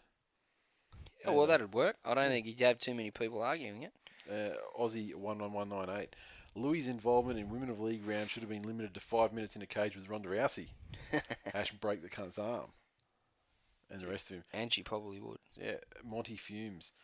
Robert Louis making his return to Women in the League round. Oh, the irony. As you said, I'm just having a look. Every fucking tweet's about Louis, just incidentally, and I didn't filter them too much either. This is just the ones that came in. CA Photo 10 tweeted this to the Cowboys. Did someone convince him it was Women in Fear round? #unforgivable. NJBT. I wonder if Ike Turner, Chris Brown, and Tom Sizemore and OJ are getting Women in the League Cowboy jerseys also. Disgraceful. And DJ X-Plane comes back again. He didn't get his wishes to have Sonny Bill Williams fight him, so he came back and said, let's have SBW and FPN, Frank Paul the Wrecking Ball, both fight Robert Louis. It would be like the strength of a man against that of a defenceless woman. Michael Darren 79, that awkward moment when Robert Louis mistakes the halftime siren for a police siren. Yeah. And you can imagine that happening. Last word, Devon Head. Now, if someone could kindly #cunt punt Robert Louis, all will be good in the world. #fuck off Louis. And there was a lot of that fuck off Louis going on there too. Okay, Penrith Panthers 62 defeated the New Zealand Warriors 6. Another ordinary crowd out there at Centrebet. Under 10,000 again. But geez, the Panthers, they turned on some sort of entertainment. They're 62. Well, we had a hat trick to Isaac John. We had a try to Travis Robinson. We had a double to Lewis Brown. Sigiaro, Robinson, Simmons, and Kevin Kingston all got tries. Luke Walsh just justifying his existence in the club now after being absolutely pilloried by Panther supporters. He really was. He's come out and got 10 goals from 10 attempts, and he also graded a penalty. So for a personal haul there of 22, and I don't know what the record is for Penrith. It's probably Ryan Girdler did it at some stage, but 22 you'd have to say would be up there. Lockie Coote probably would have had a crack too. You think? Oh, there was a time where he was good, hey? It's a fair while ago. Yeah, it was a long time ago. We just spoke about how badly the Cowboys do Women in League round, but does anyone do it as well as the Panthers? They really latched on to this whole Pink Panthers thing, and I'm kind of partial to that because I remember there was that great game where Manly played them out there, and Glenn Stewart and Wolfman had their beards dyed pink and stuff like that. Yeah. And Petro scored a try, stepping through like a genius, if I remember correctly, which I probably don't. Where are all, in the interest of fairness and equality, where are all the Warriors in decline T-shirts, Nathan? Well, you make an excellent point. Quite frankly, I think I'm being vilified. And I think the Tigers are victims of my vilification. And I don't think that's very fair. Well, quite frankly, it makes me feel frustrated and alone. The New Zealand Warriors were in the 2011 Grand Final. The West Tigers were not. After being knocked out by the New Zealand Warriors. So you could say... Some would say that started our decline. In fact, it did. So you could say that in recent history, the New Zealand Warriors have seen more success than the West Tigers. It depends how you measure success. If you're a one-dimensional, selfish type person, you probably measure success just in wins, Nathan. Well, and quite frankly, I feel sorry for you. Well, in terms of wins, you guys have probably got it over the Warriors since, let's say since from 2006 to present day. Oh, fuck yeah. 2006 we'd have to, wouldn't we? Well, I mean, you had some good years in 2009, 2010. 2010, it was a good year. Anyway, my point is, if we're going to have Tigers in decline shirts, probably give the Warriors a couple to just quietly. If one of their previous losses, according to their official Twitter account, was a mud effort, what the fuck was this? Yeah, I'm surprised I'm not blocked with that one. I was giving it to him about the mud effort all game. I just wonder if drunk New Zealand Warriors Twitter guy had it been on what he would have said about it, or he or she would have said about it. I know what he was thinking though. It was a mud performance. It was definitely mud. And if the Tigers showed lack of pride in the jersey, no commitment, the Warriors don't have the same excuses. They don't have the crippling injury toll. Well, that's been embellished a little bit from the Tigers. There was only one player in that injury toll that was playing any good before he got injured. Yeah, but the injuries still exist nonetheless. And they had that disciplinary thing as well with who they had to put discipline on? Maltz. And was it Ashford the other one? Yeah. Yeah. Getting drunk. Geez, that's commitment to your club culture and that though, knowing how fucking undermanned you are and still, putting the ball Celebrating it. in. Yeah. Being out, I'd like to raise a toast to being injured and not being a part of these fucking horrible losses. Matt Elliott generally gets all philosophical about losses, as is his way, but do his players sense he doesn't hate losing any more than them? And I just wonder, he seems to look at losses and poor performances in a real big picture kind of way, and doesn't really get too down about it. He's pretty measured. This time it wasn't. I remember seeing an article. I don't remember exactly what the words were, but it was something like, that performance is nothing to smile about. The jokes are over. Put a rocket up him, I think. I just wonder where their incentive is to play hard. And I was pretty disappointed in watching a team get done by 56 points. And I don't mean to single out Tupou because I know it was more than just him, but the vision of him after the game, sort of man-hugging it up and slapping and, having a big smile and a bit of a laugh. I fucking hate that shit. I know it's a business and I know you're a professional athlete, but it comes down again to pride in your work. I remember back in the day. If you do a shit job, don't fucking be whooping and hollering and having a smile on your dial. I remember back in Northern Eagles days and stuff. I remember seeing guys like Ben Walker, was classic for that sort of thing. I think, fucking, what have you got to fucking smile about, mate? You just got fucking pumped. Gaia said as much last night as well, and it was good that he brought it up because I had noticed it, but I just thought maybe I get a little bit sensitive about stuff like that.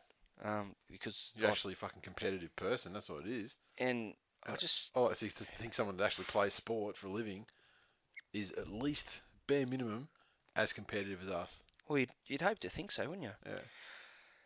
I wonder, much like the Parramatta situation with Corey Norman and now young Luke Kelly coming on, the Panthers have signed Jamie Soward for next season, but how much more are they going to get out of Soward than what they got out of Isaac John in this game? I know it's a long way from consistently putting that forward every week, but when you compare the difference in the pay packet, there's a bit of leeway there. Yeah, it's these young guys. He's obviously fallen out with the Warriors, gone to England, come back, and now he's at Penrith, and he's played like this, so he's obviously capable of it. He came through the Warriors system under Cleary and was fairly highly touted as well, and they've spent a lot of money on Soward for a long-term deal, and last season was a long way from his best, and this season in patches he hasn't been a great deal better than what he was last season. He has had a couple of, certainly last weekend's game was probably his pick of the season, I think. Yeah. But Isaac John, if he keeps playing like that, you wonder what Penrith will do with him. Exactly. So, good win for the Panthers. Horrible, horrible loss for the Warriors. Some of their mistakes were bloody comical. We could have put the Benny Hill theme to it and sold it on a DVD for comic relief. Yep. It was really terrible. I feel for their fans. I know exactly where that, wasn't far off losing by that margin myself this weekend. So, but good win for the Panthers. They've had some tough times this season already, and hopefully their fans start getting out and supporting them a bit more in light of this performance. Yeah, we're just saying, I was wondering, who the record holder was, and actually, 30 points, Michael Gordon, round 24, 2010. There you go. Who was that against? Don't know, but that was the year they would have had some hot form, ran into the finals, beat Canberra in the first round of the finals. Yeah. And that was the year they finished second, I think, on the minor premiership. Lost to Canberra at home and then lost to whoever they played second as well, and were just blown out in straight sets. Okay, Cambo 96. Who was the rocket scientist in Auckland who decided it was a great idea to sign Matt Elliott? Dunces. And we said that at the time he was signed. I just don't understand anyone signing him. Somehow he managed to get himself highly touted. He must be one of those guys that absolutely fucking kills it. It stems all the way back to some of those games at Canberra. Yeah. With those young guys. But, geez, he had a bit of a side to work with in hindsight. Yeah, in hindsight. But he still didn't perform that much. I mean, these coaches, they get the label attached to them, like, this guy is going to be a great coach. And it seems like you don't need to keep accumulating results to maintain that kind of No. opinion, you know. I'll never understand it. At Dukes, just had a look at the NRL draw. Round 19, these Warriors versus the West Tigers on Friday night. Hash battle at the spoon. Hash ordinary schedule. Friday night football. It's going to be an absolute grongfest. Spoonerpalooza comes early. At 40 zip. How's it feel, Tigers fans, when the Warriors get touched up by 56 and you're still on the bottom with points difference? Hash Tigers in decline. Tiger_Benji. Frantically trying to find out when we play the Warriors. Yeah, fucking oath. Me too. Todd H, 1987. The Warriors were asked to touch their toes by the Panthers, and they did 10 times. You would have thought they'd learn. And we got a couple to finish off with. Shunter, 86. One funny quip at the presser and another spiel of bullshit to the Warriors board, and Elliott will earn a 2-year extension. Hash can talk. And he also came back and said, Penrith provided the pink, the Warriors provided the stink. Hash shocker. Then hash mud performance. Excellent tweet there. Especially with people who like Steel Panther. Okay. Cronulla Sutherland Sharks 30 defeat the Canberra Raiders 20. And this one, what do we got? Sharks 30 came from tries to Jonathan Wright, Ben Ross, Isaac DeGoyce, Jason Bakuya, Andrew Fafita, and Carney kicked 2 goals from 2 attempts. Gordon 3 from 3, defeating the Raiders 20, which was a double to Milford. Blake Ferguson got 1, Jack Whiten got 1, and Blake Ferguson 2 from 4 conversions. Fafita for Origin, in the biggest slap in the face in the whole Adam Blair scenario. There's been starting to be a bit of talk. Seems to be the talk is just starting now. Like, probably this week, maybe last week, but I think this week is where they've started to go from he should be to, now it's like he will be. He's certainly building. There's no doubt about it. Some of his runs, he showed that sort of promise at the Tigers, which was a big part of why I was so surprised when they let him go. And he's kicked on a gear at the Sharks. And all credit to him, the Raiders had hell's own trouble containing him in this game. For the Sharks, the Asada thing seems to have died down a touch.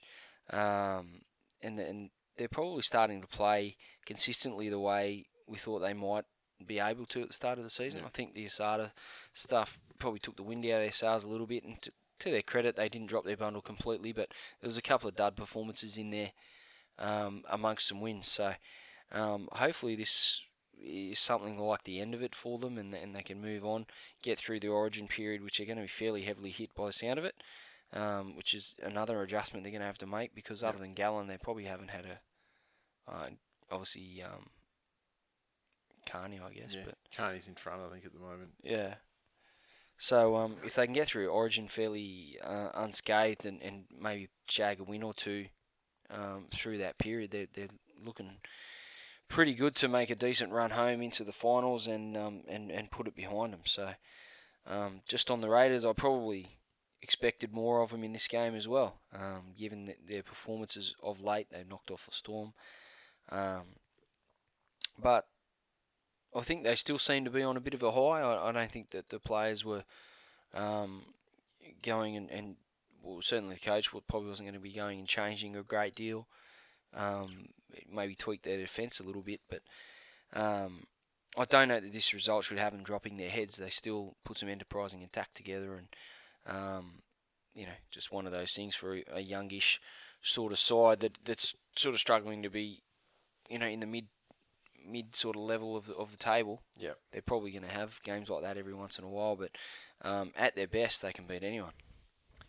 Mr. Sports 83, tough loss for the Raiders, but credit to the Sharks who won the forwards battle. Got to think Fafita is really close to Origin now. Mup 23, it sucks knowing the Sharks are going to win a premiership before the Titans. I wish I'd never become a Titans fan.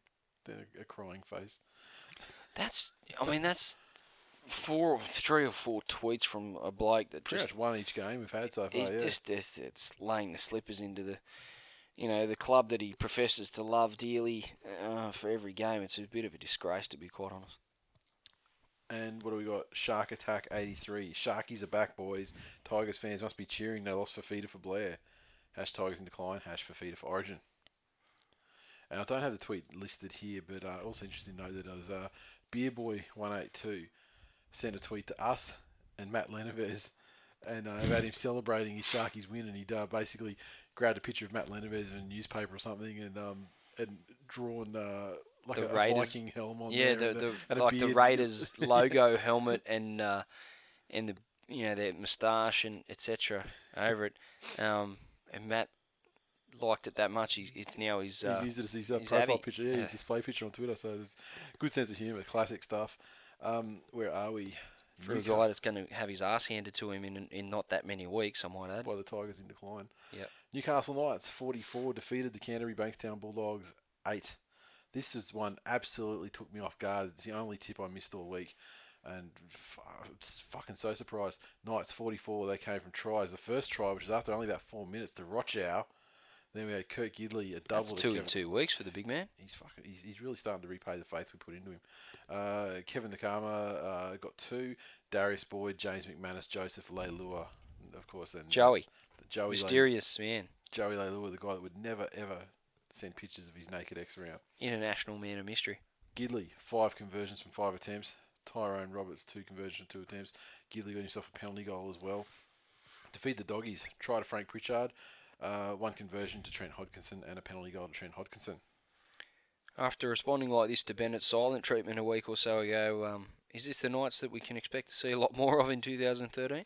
At home, they are a much better side than they are away from home. Yeah, they are struggling to put it together away. I guess that's another hurdle they need to get over in their quest for consistency. But at their best, their attack is.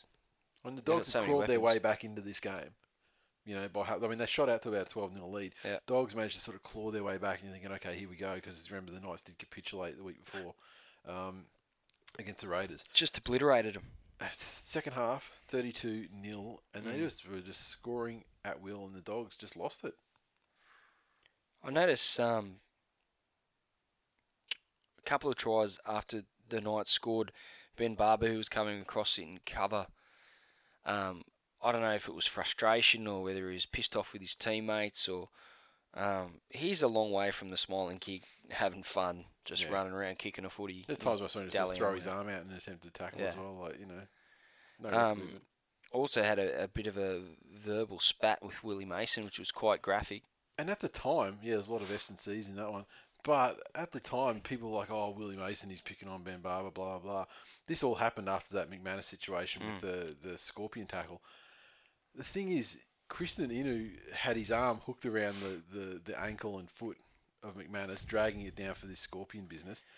But Ben Barber was over the top, and he had hold of Inu's elbow and was pushing his arm down, like giving it extra torque, pushing Inu's arm down. And people are forgetting, he was as involved in that fucking tackle as Inu was. I mean, Inu was the guy that had his arm wrapped around the guy's leg.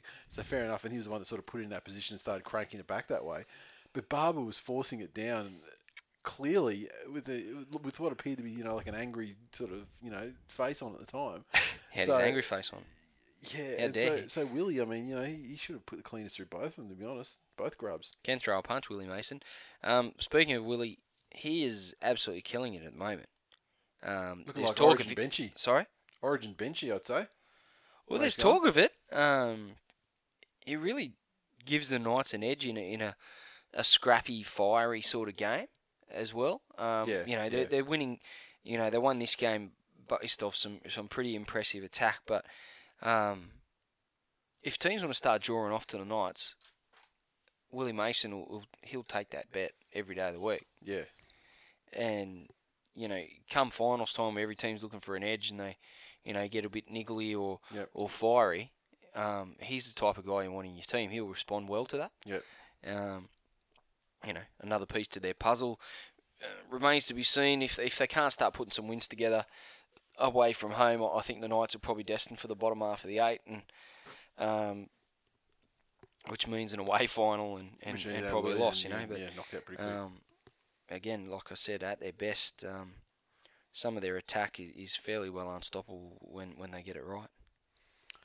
All right, what do we got here? The unique one, 80. Cassiano needs to keep his eye on the prize, not the pies or the wives. # bros before hoes and pros. Cambo 96. LOL, Ben Barber mouthing on at Willie Mason. I hope Mason thumps the epic bent cunt. Jesus. Shunter 86. Coach D looks like he's fucked Club B. Players A to Z fed up with his bullshit and want to release. Hash Des in decline. GT351 underscore Johns. Didn't turn up to play today. No excuses. Just one of those poor games. Time to get back and ready for next week. Forget this game. Been saying that a lot this year.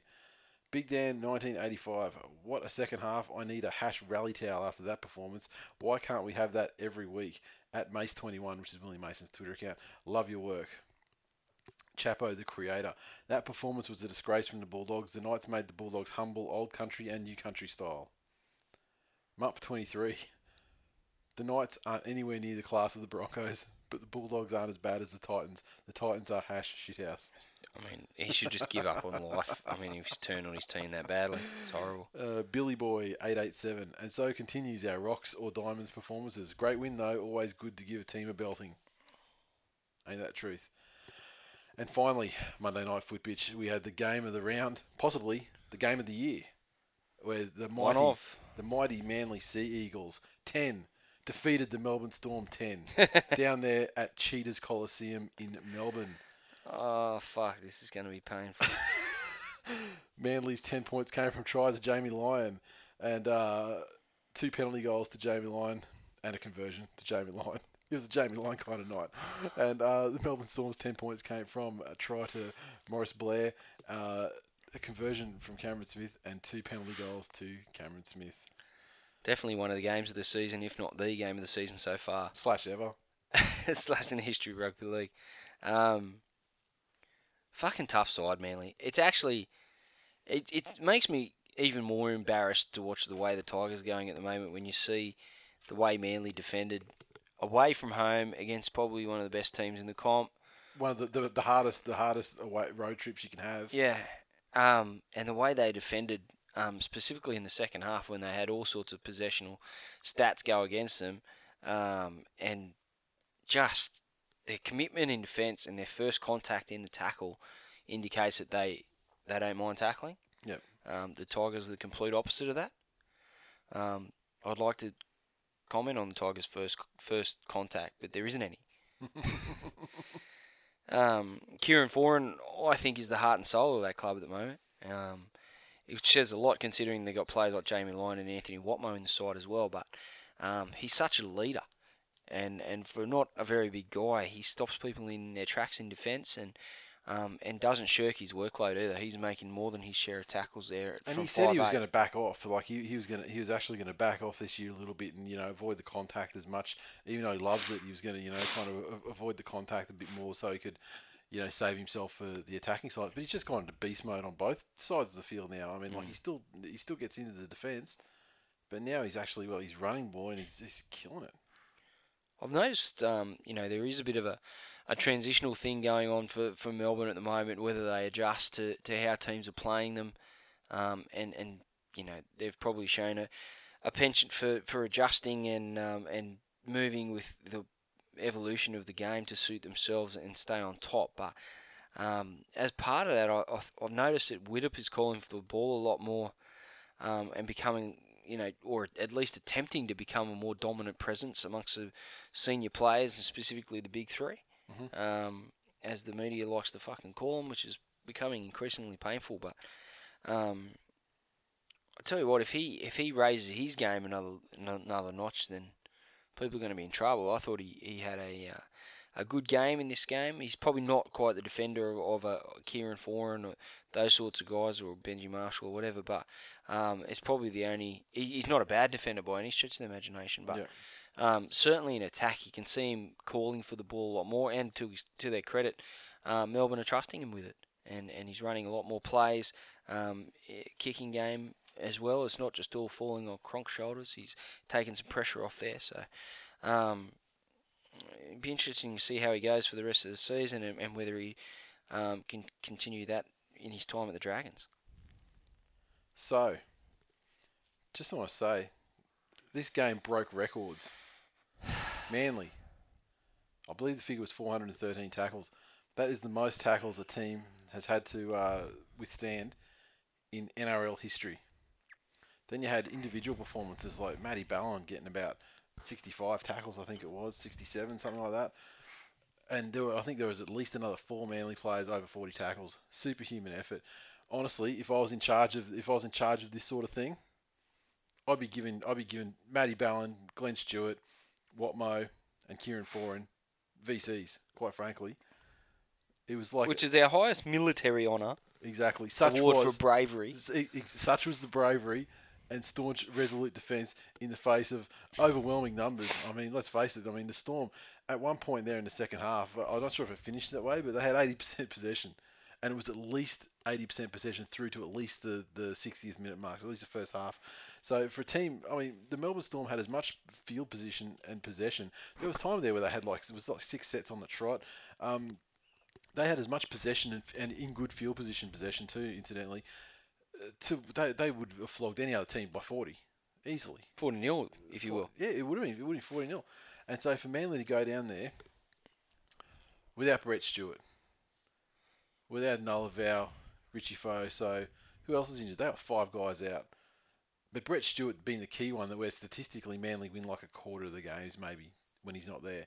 So to go down to make the hardest road trip without a third of their players, including one who's statistically, one of their most key important players, and to pull that off was incredible. And to see the temperature on Twitter afterwards, Manly fans were like, well, rugby league fans in general were like going, that was the fucking shit. That was awesome. And rightly so, because it was fucking... It was a cracking game. You used to do the heart rate monitor thing. I've never done the heart rate monitor thing. I'll tell you, I wish I had it last night, because that one, I took so fucking long to wind down after that game. Probably like 11:30 or something by the time I was sort of, in a position to go to sleep. And then Manly fans on Twitter were like, they were like fucking epic, one of the greatest things ever. And Storm fans dead quiet, deadly silent, I think. And it's like Manly fans, they kind of saw it as, robbed of a win. Obviously Matt Chechen did his outright best to fucking rob us of this game, but he wasn't fucking good enough. But you can't argue with some of the bullshit fucking... I mean, did you see that penalty at the end? The Brent Kite was the one that was pinged for offside that gave Storm the penalty to level the game up. Brent Kite was fine. Justin Horo was offside, but he was so far away from the play, it wasn't him they pinged. And they could say he was back 7 metres or whatever like that. But that's where the referee was too. They actually were back to the line of the referee. So it was just a ridiculous penalty, right in the nick of time for the Storm to tie the game up. But apart from that, the Storm had many opportunities to win it too, particularly Cooper Cronk.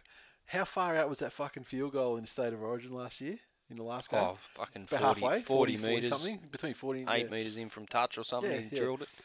This time, he's 10 metres, maybe 15 max away from, on the left hand upright, and just relentless pressure, and he sprayed it, which is fantastic. Widdop's strike, just as time wound down as well. It only dropped a couple of metres short. Yeah, and it was like 55 metres. Yeah, he was 55 metres. Oh, fuck me, that's amazing.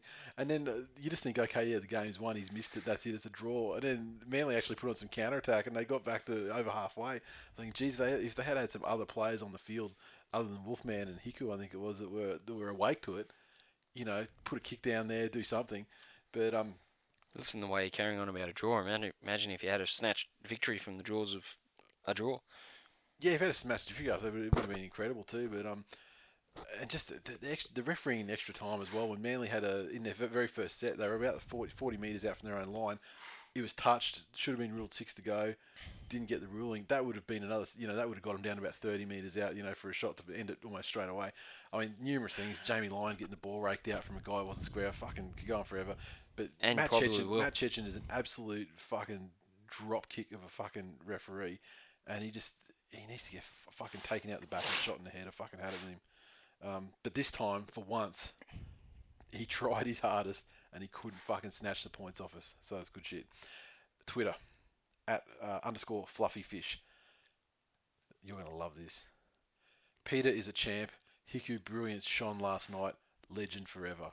#Hiku Haiku. I've had my say on the haikus, which are obviously come about by Nigel Bridgman, a.k.a. Sweet Nigel B, as he calls himself. I've come up with a little bit of poetry of my own accord. Yeah, I bet this is Nathan. going to be hilarious. It's probably Is it going to conform to the structure of a haiku? no. It's more in the Westy type poetry. Yeah. A limerick. Oh, okay, if you cool. will. Okay, I'm interested to hear this. Go. This is something that hasn't been pre-planned either. I don't know what you're going to say next. There was a young nerd, Nige B, who stepped to the king, Glenny B. Okay. Yeah, this is compelling so far. Keep Some going. haikus were made. Still, Nige never got laid, so he fucked himself off to JB. How long you had that sitting there, ready to roll? No, I didn't even write it down. It's off the top of your head. That's fucking incredible. That is incredible. Okay. Take your haikus and bash them up your wazoo. Fuck, look at I've got the poetry's flowing Look out at of me. you, you're like fucking Shakespeare now. DJ X-Plane. Great game from both teams. I wish Cronk played for someone else so I didn't have to hate him. # go Manly. At Eddie NZ. If Foreign plays like that for the Kiwis, we'll go a long way to retaining the World Cup. # beast mode. And he was. Have you ever seen a player like hold someone up three? I think it was about 3 times in the game. It was all. I'm pretty sure. I mean, give or take, I'm pretty sure Stan Presty did it, Okay. and Robbie Farah's done it. Yeah. Benji's probably done it half a dozen times in his career. It's hard to keep up with Benji's defensive exploits. They usually end like 20 metres out when he misses the tackle that makes the break. Jeremy _Jack01. Storm cannot attack. Manly's defence best in comp. Premiership bound. # Hiku haiku, which I had nothing to do with Hiku, so you've kind of violated a little bit there, Jeremy. But you know, it's the thought that counts. There was a young nerd, Nige B.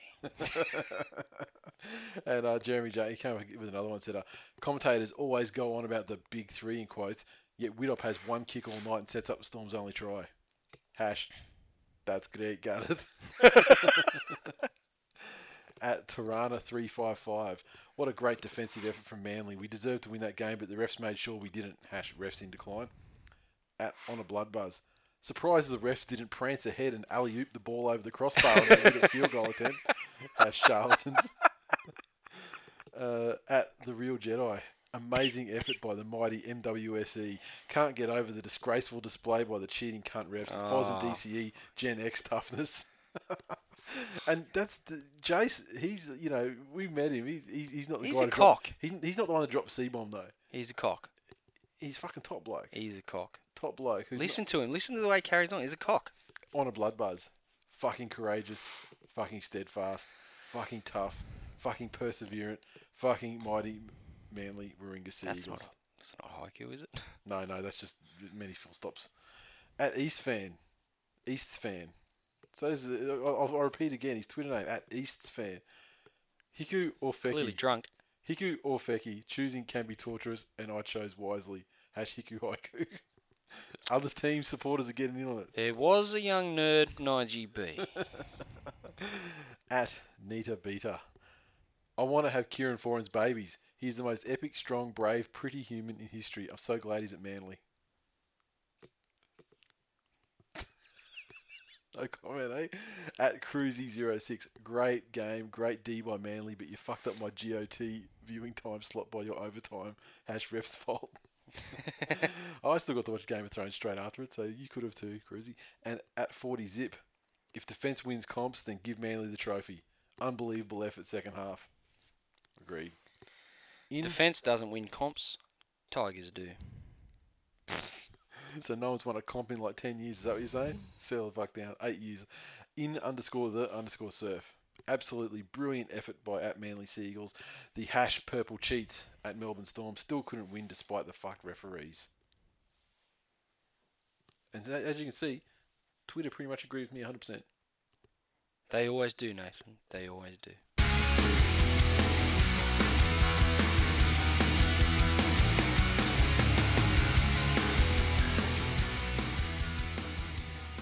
Previews for round 11 of the 2013 Telstra Premiership. Okay, this one we're going to kick off on Friday night with who else? Brisbane Broncos taking on the Doggies down in Sydney at ANZ Stadium. Well, the Doggies, you know, we saw they got absolutely pumped last week. Broncos, you know, they played pretty well in dispatching, you know, admittedly dispatching minnows, the Titans, but still they, you know, performed pretty well at home. This one, whew, the Dogs. I almost got sucked in a little bit to the commentators and things, saying they're coming back, ignoring the fact that they'd beaten teams like Parramatta and the Tigers, hopeless sides like that. I started thinking myself, I started believing like maybe the Dogs are getting back, and you've got like Hannibal Lecter, James Graham, he comes back and he came back and they're starting to get up to full strength again. And I was like, okay, well, maybe it's happening. And then boom, the Knights, a team that's not known for fucking piling on the points. Let it be said. Benny and Fluffy take control. Oh, smash the shit Smack out of shit down. Exactly. I think the Broncos will probably win this game. They were pretty good last week, albeit off the back of some Titans ill discipline, but they generally are competitive away from home. They've won a few games this season already away from Suncorp, and I think the Dogs, they should be a lot better than what they were against the Knights, but I still think the Broncos will get over the top of them. Interesting to note. I mean, I do agree. I will tip the Broncos, but extended bench for the Broncos on this game, and just like to bring attention to number 19, Denon Kemp, possibly making his way back up. And I'd like to say that if it does turn out that Denon Kemp gets in the side, I will be reversing my tip. Wow. That dude's fucking hopeless. Fucking useless. It's taken him 5 years to get over a broken rib. He's just coming back through injury now. Meanwhile, for another club. Meanwhile, yeah, exactly. And it was a stint in rugby too in there, wasn't there? As well for a year. Or did he play for sign up for, or did he not play? He signed for like, was it the Melbourne? I think it was the Melbourne Rebels, wasn't it? Yeah, I think did he actually play with it? That fell through, I think. Oh, did it? Okay. I'm not 100% sure. He's taken him 5 years to get over a broken rib anyway. And meanwhile, he's playing for North Devils, fucking chalky bones after severing his leg. Yeah, he's hopping around on one leg out there. He's still having a go. He's a triple amputee of his ankle and foot, and he's playing for North Devils at the moment, slowly getting down to. He's had the one ankle amputated 3 times. Exactly. So, still running around out there. So the moral of the story is save yourself, Denon. Yeah, if Denon Kemp's playing, the tip is reversed. That's the moral of the story right there.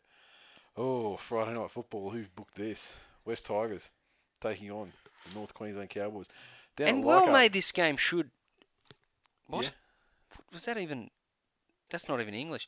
And well may this game have a primetime time slot. Well, this game caused you a stroke, clearly. Yeah. No, that was last week. Look, the West Tigers, the rugby league universe is waiting for the West Tigers to bounce back. I know they're just waiting for bated breath and for the West Tigers to come and save this season, which has been a bit dour, been a little bit unentertaining, a little bit disinterested, some might say. The West Tigers will bounce back to their best the rugby league universe. And save rugby league.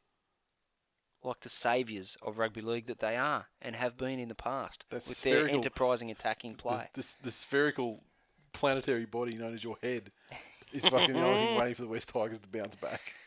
And what better team to do it against than the Cowboys? Look, think about who we own. We own the Cowboys. When was the last time the Cowboys beat us? Fact 1, you own the Cowboys. Fact 2, it's at Leichhardt, where you own many teams. It's destiny. It sort of is. So you see, there was an article through the week about destined to bounce back. Article about Thurston through the week saying that he said every time he goes down there to Leichhardt, there's always a Thurston's a wanker chant. He loves it. I bet he does. He loves it. Loves wanking or loves the chant? Loves the chant, calling him out on his love of wanking. If I'm not saying JT is a wanker by any stretch, but if he was, there's a really seedy toilet at Leichhardt Oval, just under. If you are standing on the hill facing the grandstand, it's the toilet behind the goalpost at the right hand end of the field. To say it was old fashioned would be an understatement. I'm pretty sure that dinosaurs used to go in there. So it's basically a hole in the floor. You have to squat over. Is that what you're saying? It's not quite that bad, but it's like as far as the troughs go. Yeah. There's no. It just there's like a little valley, a little gully thing where they attach a hose to the wall and they hose it all out. No luxuries like trough lollies. It's like a fucking prison toilet in there. And I know what prison toilets are like. And I sat there the whole time thinking, Bubba's going to be here any minute and I'm going to have to relive this nightmare. I mean, who? What? Who said that? So JT, look, if you are inspired by the chant, feel free to drop into that bathroom. I'm sure there'd be no better place for you to go about your business, as it were. And he may as well go in there because, quite frankly, the Cowboys are going to get absolutely fucking thumped in this game. Robert Lou will get his just desserts.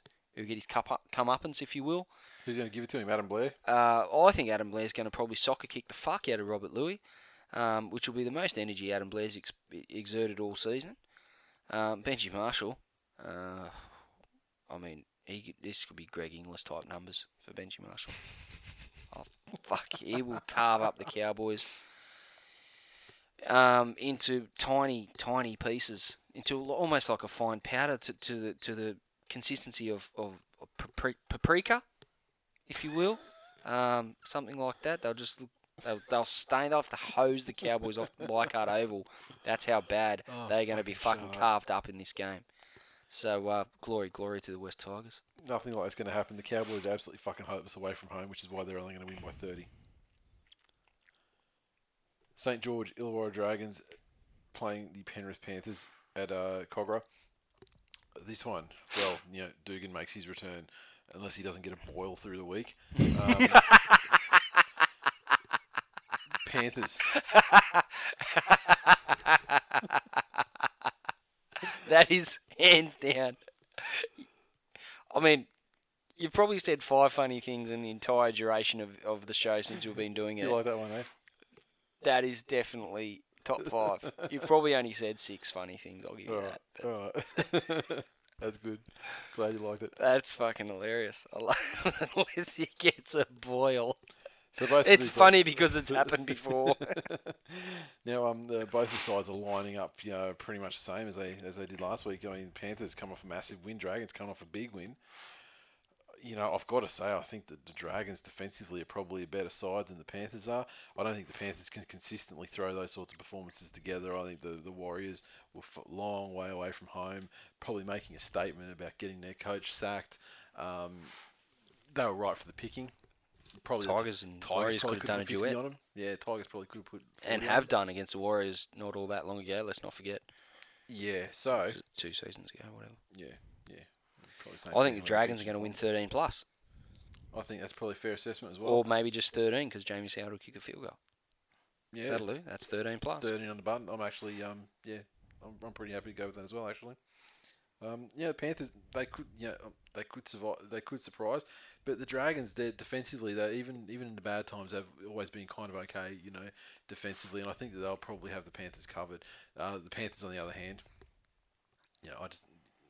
I don't think they can match up in that respect. And also, although they're showing good signs and some young guys that are playing well and looks good for Gus's 5-year plan. Kevin Kingston punted. Cunt punted. The captain. What the fuck's up with that? Seguiaro, hooker of the future. Yeah, I mean that he is, but it's not like Kingston's shit though. No, he's a fucking cracking player. Yeah, I wonder where he'll end up. Probably West Tigers. They need a new hooker. Oh, I will stomp kick. I will fucking curb stomp you. I'm just saying, because American History X style. Just after Robbie goes to the Eels. Robbie just signed a new deal, Nathan. If you knew anything about rugby league, you would know that. The best hooker in the game signing a new contract with his fucking club is destined for premiership greatness. I know. Despite the rough patch I know that Benji's experience going to require a lot of cash, and they can't play with only 2 guys.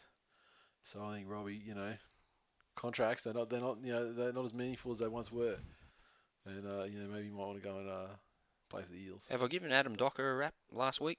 I think I did. You did last week, yes. Fucking good player. I like him. All right then. I'm glad you like him. Josh Dugan, man of the match in this game. Yeah, really? Yeah. I suppose so. I mean, who else can really play on this whole Other field? than the Boyle. Yeah, as long as his nemesis, the ball, doesn't make an appearance. All right, where are we? Sydney Roosters taking on the Melbourne Storm, Allianz Stadium. big game. Storm not going that great, especially attacking wise. The Roosters Coming off Monday Night Football, the Roosters will fucking obliterate the Storm. Obliterate. I mean, it was a tough game for the Storm. Yeah. Not going to lie. They won't bounce back from that well, I don't think. Yeah, Storm. I mean, if anyone, he's going to bounce back though. I mean, it is a side like Storm. Roosters played a tough game as well, which probably more conditioned them to anything. I just think the Storm got fairly well bashed in that Manly game, as Manly did. But, they played extra time, and coming off a short turnaround, I think the Roosters will get them. All right. I'm not Delaney, sure. Sonny Bill, big game. Yeah, not sure about that one, hey? I mean, I guess we'll see. I mean, Storm, yeah, I mean... I've probably got a bigger rap on the Roosters than you have at this stage of the game. Yeah, probably. Okay, here we go. Match of the round. Mighty Manly Seagulls taking on the Canberra Raiders at Brookie. This one is taking place on Saturday night, so I guess we equally get the same short turnaround that the Storm get. And, it could be a factor. Manly lining up pretty much the same at this stage as they did last week. David Gower, I don't think he even got in the field in the game last night, did he? I don't remember. Obviously, don't remember anyone calling his name. It was a game where possession was tantamount and making mistakes was crucial, so they got rid of him, and I didn't bother setting him out there. Not a big fan. But no, hands like feet, that guy. Wow. Hands like flippers. That have been stuck in the in the props on a massive whaling vessel. Jesus. Interesting analogy, but He's like a fat Chris Bailey. So just to be clear, not a massive fan of his work, no. Not a huge fan of David Gower. He wouldn't be there if Faso wasn't living on death row. We know Gower haikus. Yeah, no Gower, no cold hero status for David Gower, none whatsoever. I don't think the Raiders have it in them to pull an upset of this magnitude out of the bag at this stage of the season, and despite coming off last night's freaking epically tough game, I think Manly might just get enough out of the Brookvale Oval crowd to get them home. The thing is, the Raiders, I mean, they've got good attack, very, very good attack, but so does Manly. But the defensive side of things, I mean, the Raiders, they'll let 30 points in all the fucking time. That's not every game, but many times through a season, they'll let that many points in, and whether they win in a shootout or not, their defense still, their defense is predicated on outscoring the other team rather than restricting the other team to minimal points and then getting some sort of total. Manly, however, Steve Maddow is going to murder Blake Ferguson. Oh, he may fucking snap him in half. Instagram may shut down through lack of selfies after this game. I'd agree, unless he's taking selfies of his injuries. Problem is when you've got broken arms and they're stuck in cast, you can't bend them to get the right angle on the selfie. And you won't be able to climb up on the roof either. I like how you're thinking. Yeah, so there's also talk that Josh McCrone might not make the game, and if that were to happen... Has he got a boil? Yeah, perhaps. You have to go and ask the arse on Dugan. Did you really have to go there? Milford though, he might get the halfback slot. Who? Milford. Oh, Anthony Milford, yeah. You know the guy that was fucking came out and absolutely gunned it last week and looked fantastic in a beaten side. That guy. Yeah. So it's something. Jeez, they got an embarrassment of riches as far as halves go. Yeah, I mean, well, they got an embarrassment of numbers of halves. But the way the Tigers are going at the moment, I'll take Sam Williams. Yeah, and there's been talk that not Sam Williams, but there's talk that Sam Williams might go wind up at Penrith or somewhere. Or I think he's on his way out. I don't think he'll end up with Tigers though. Sorry? I don't think he'll end up with we've got the halfback of the future. Probably Australian representative before too long. Luke Brooks running around in Reggie's at the moment. That's how good the Tigers are going. A halfback, future fucking representative, probably premiership winning halfback, running around in reserve grade. Yeah. Because we can afford to do that because we're going so well. Yeah. Anyway, I think Manly will get away with it. Brookvale, Raiders aren't the greatest travelling side. The flip side, the short turnaround is the only thing that really worries me. But I think that out of that game, I think emotionally and psychologically, as far as defensive attitudes concerned and everything, if you were playing a massive amount out of that game, if you were playing a side that was renowned for their toughness, I think you might struggle. But a side that's renowned for toughness, such as the Tigers, you might struggle. But the Raiders, don't think so. Okay. Sunday, we move over to New Zealand. New Zealand Warriors take on the Newcastle Knights over there at Mount Smart Stadium. So this one, Can the Warriors bounce back? The Knights were pretty good last week. teams are always a little bit dangerous after they cop a massive flogging. There is a bounce back factor in there, but the Knights had a fantastic win on the weekend. I mean, they'd be looking at this as a chance to really start to build some momentum and play the way that they feel that they should be playing, and Benny has coached them to play. So And what better way than to play a team that bounce back factor aside was pretty fucking ordinary last week. And you'd have to say the morale would be fairly low. Yeah. And I think if the Knights can get 1 or 2 tries on the board quickly, like they did against the Dogs, I think might suck the life out of them. Yeah, and I don't think that they'll need to worry about getting closer at halftime and then fighting back in the second half and caning them. I think they might just run away with it from go to woe. Sure. So that would be 13 plus on the Knights too. Okay, next up we have Parramatta Eels taking on the Gold Coast Titans at Mudgee on Sunday. Mudgee. Glen Willow Sporting Complex at Mudgee. So Matt Chechen's out there. So perhaps one. Quite frankly, you're gonna get a bigger crowd at Mudgee than you would at Skilled Park. You would. That's not even a joke. That's actually fact. Mudgee Stadium, they've called it here on the NRL site. Mudgee Stadium. So Matt Chechen's out there. So if any of you guys out there in Mudgee, you have a spare paddock that you might want to put a shallow grave in, hit me up. I got your hook up. Captain Murder. Yeah, Kristen Inu. I mean, he's not off this week for no reason. It's all part of a larger plot. And I sent Luke Patton out there to be video referee as well. So, I imagine that's because, he'd blend in with country people being cross-eyed and shit. So. Just hating on everyone tonight. Oh, it's just, yeah. So full of hate. I am. I think the Eels are going to win this game. I think that the Eels are going to win this game too. I think the Titans recently haven't been very good. No. At all. I mean, they've been somewhat exposed. I mean, Albert Kelly's still killing it. Don't get me wrong. He did have a good. He put in on Friday night, despite the result. I think he was fairly good. Caesar's kind of dropped right off. I think, and I don't know whether he's still carrying traces of injuries or whatever. He's had some trouble in previous weeks. But overall. Yeah, the Titans just aren't doing it for me at all. So, with that in mind, you look at their opponents and you go, okay, it's the Eels though. I can't really tip the Eels in good conscience.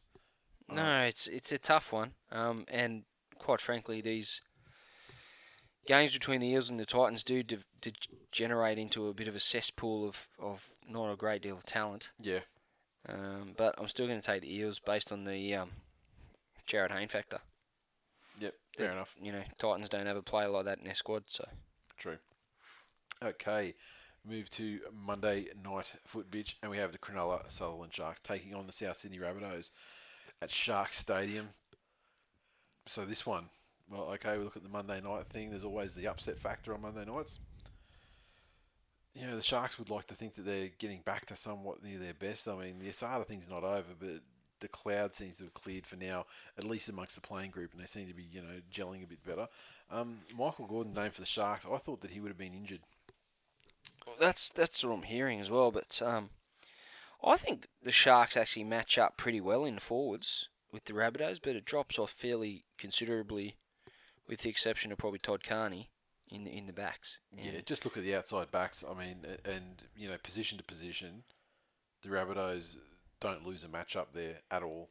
No, and considering Dylan Walker and Bryson Goodwin are in there, so I mean, all due respect to those guys, but if you're going to outmatch the Rabbitohs in any way, that'll be 2 positions where you'd probably do it, and Sharkies can't even manage that. Exactly. They throw up Sloth and Bo Ryan. Yeah. So yeah, it's not going to happen. Having said that, if the Sharks do gain a real advantage through the forwards, then Carney off the back of that just needs some warm bodies to run through some holes. Yeah. It's not impossible, but the way Souths are going at the moment, you'd be crazy to tip against them. Yeah, and you'd say Jeff Robson. Yeah. That's what I'd also say to anyone who's thinking of tipping the Sharkies. And there is that underdog factor on Monday nights though too. So I'm not saying that the Sharkies can't win, but yeah, I think the Rabbitohs too good at the moment. Agreed.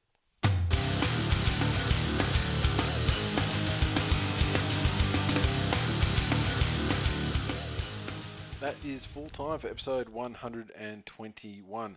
As always, you can interact with us on Twitter, so follow TWI League, and we're on Facebook, facebook.com/This Week in League. Make sure you hit the like button and share our posts and all that good stuff, and I'll definitely see when all that's happening as well. So thank you everyone who does share posts and shit like that.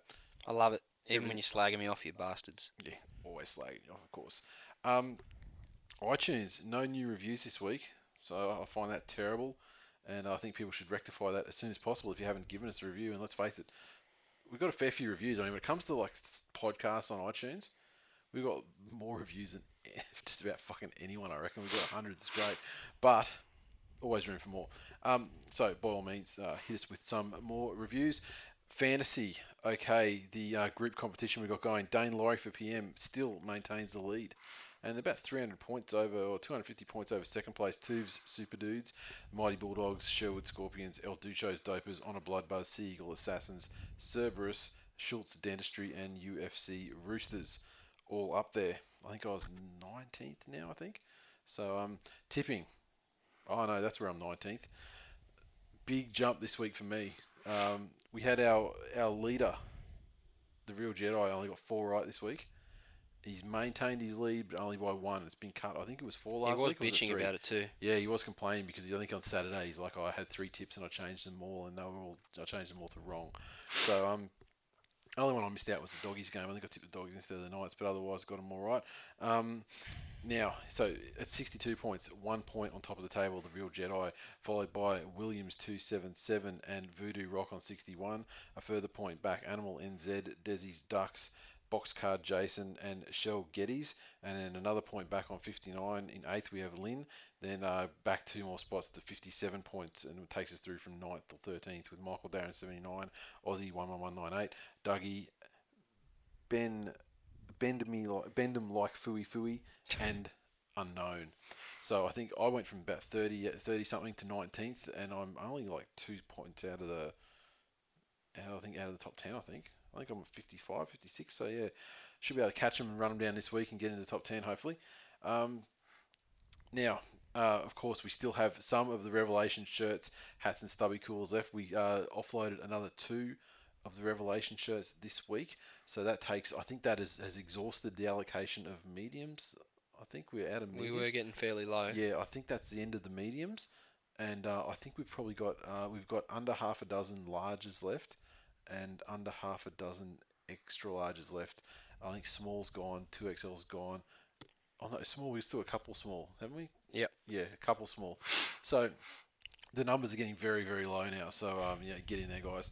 And of course, if you spend over $50, we throw in a stubby cooler for free as well. Plus, we've got the caps and the flat brim caps and the curved brim baseball style caps. They're all awesome. And it's good shit too. Flex fit, top quality. Fucking get in there. And of course, the Tigers in Decline shirt. It's on its way. Oh, I can't wait to have one of these shirts. It's going to be sensational. Oh, I can. Yeah. I can actually wait. You could actually wait. But we did put it out there last week to people to say, you know, if you have any ideas, and we sort of put the tiger with the wooden spoon in its mouth up for grabs, and we had Andy Kintz said for Tigers in Decline, you should do a backwards evolution shirt. Start with a tiger with a premiership and end with an emaciated tiger. That would be a bad idea to like start with like a full tiger and then go down and end in like a little kitten. That'd be pretty cool. Yeah, no, it'd be awesome. M51. Can't wait. These guys are great. M51 avoider. How about a tiger sitting on a bench for the Tiger in Decline shirt? And your favourite, Sweet Nige B. And how about a tiger trying to climb a ladder? There was a young nerd, Nige B. So, thank you for the ideas, everyone. And yeah, we'll take them under advisement, and we'll get some ideas out there and some designs out there for people to maybe give the tick to or whatever. And and whichever one wins. Now, finally, giving away a snapback thanks to Southy's Snapbacks. And incidentally, you got some snapbacks coming as well. Yes, just got a message from Southy himself, the great man. Yep. Hit me up about Jackson's hat, so I've got to sling him some coin for that. And yep. And unfortunately, it's a Broncos hat. It is, yeah. It is, unfortunately. I mean, kid's nothing if not disappointing, but got to try and keep him happy. Apparently, that's my job as a parent. Yeah, and I mean, like our comp is obviously based on the NRL stuff, but if you're looking for a hat, he's got some awesome NBA shit there as well. I mean, I don't really have an allegiance really to any NBA side in particular, but there's some cool looking ones that have come through just in the last day or so as well. And yeah, I'm thinking of picking some up. Jump on there and check him out. They've got some good quality stuff. Yeah, get on Facebook. Southy Snapbacks on Facebook, and he's on Instagram as well. But it's good to he puts them up on Facebook and Instagram like as new stock comes in and stuff like that. So it's good. It's good to see the new ones coming in, and it's some good looking shit. And it's not really the stuff that you tend to. It's not the same sort of stuff you always see. Yeah, there's like some cool designs. There's some and different some cool stuff. like variants as well with the NBA ones as well. I mean, you had the ones coming with a kind of a light grey or sort of white colour, and so they weren't like fully coloured up like the team's logos and stuff. So they've got a camo Chicago Bulls one, Windy City one, which looks pretty cool. All right. So anyway, we need a winner. So the winner is going to be. We asked for the top 5 worst buys and the best buys of the season, and the winner is going to be John McCulloch, courtesy of Facebook. And we don't agree with it all, but he went to a bit of description and everything like that. So he said the worst buys, Cheekham. Does he even have a first name? I would argue that a guy that was bought out of Toyota Cup probably wasn't expected to be crack first grade and be a superstar this year. I mean, and he has been hampered by injury. In fact, he had an injury in pre-season which kept him out for the first couple of weeks of the comp, and he suffered an ankle injury that's I think added maybe another 5 or 6 weeks to that, and I think he's probably got about 3 of those to go. So we haven't seen him yet, but we will, and he will get off that list for sure. T-Rex goes without saying. Josh Drinkwater, this dud can't get a run in a team full of duds. Brett Finch, bought by Melbourne to bolster their New South Wales Cup side. And finally, Dave Taylor, solid performances in the Queensland Cup. And his best buys, Jimmy Maloney. This young Irish backpacker from New Zealand is making Mitchell Pearce look good. Sonny Bill Williams, no name. He's put SBW, no name, just 3 letters. Scott Prince, if he wasn't at the Broncos, how bad would they be? That's fairly debatable too, I think. I mean, he's a bit of a tie on a rope. Luke Lewis, swapped fur for fins and has looked the goods. He's always looked the goods though, wherever he played. And finally, Albert Kelly, former Charlestown Butcher boy, is finding love on the GC. So, there you go. He's given some snippets. He has given us some snippets. And, so, congratulations on your win. Yeah, and and he actually did come back the next day and comment on his own post and said, "Okay, so I was hard on Finchy. Replace Finch with the Pommy backpacker Scott. Me fucked more." So he has been a bit of a myth. He has been. So put some effort in there and you put some description in there. So congratulations to John McCulloch. What you need to do is email us. You get to cover up part of your head on us. Exactly. So what you need to do is email us at hello@thisweekinleague.com and send us your postal address and the team you support so we can send you out a fantastic snapback courtesy of Southy's Snapbacks. Okay, so that's it. We're done. Don't forget the question this week. We want to know who the worst buy ever is. You know the criteria. Don't just say Adam Blair. Well, yeah, for fuck's sake. If you truly believe Adam Blair, then don't by all say means just Adam any Blair. other random Tigers player just to be cunts. Yeah, don't do it. Don't say Braithen Astor because he hasn't done nothing. I'll see you next week. See ya.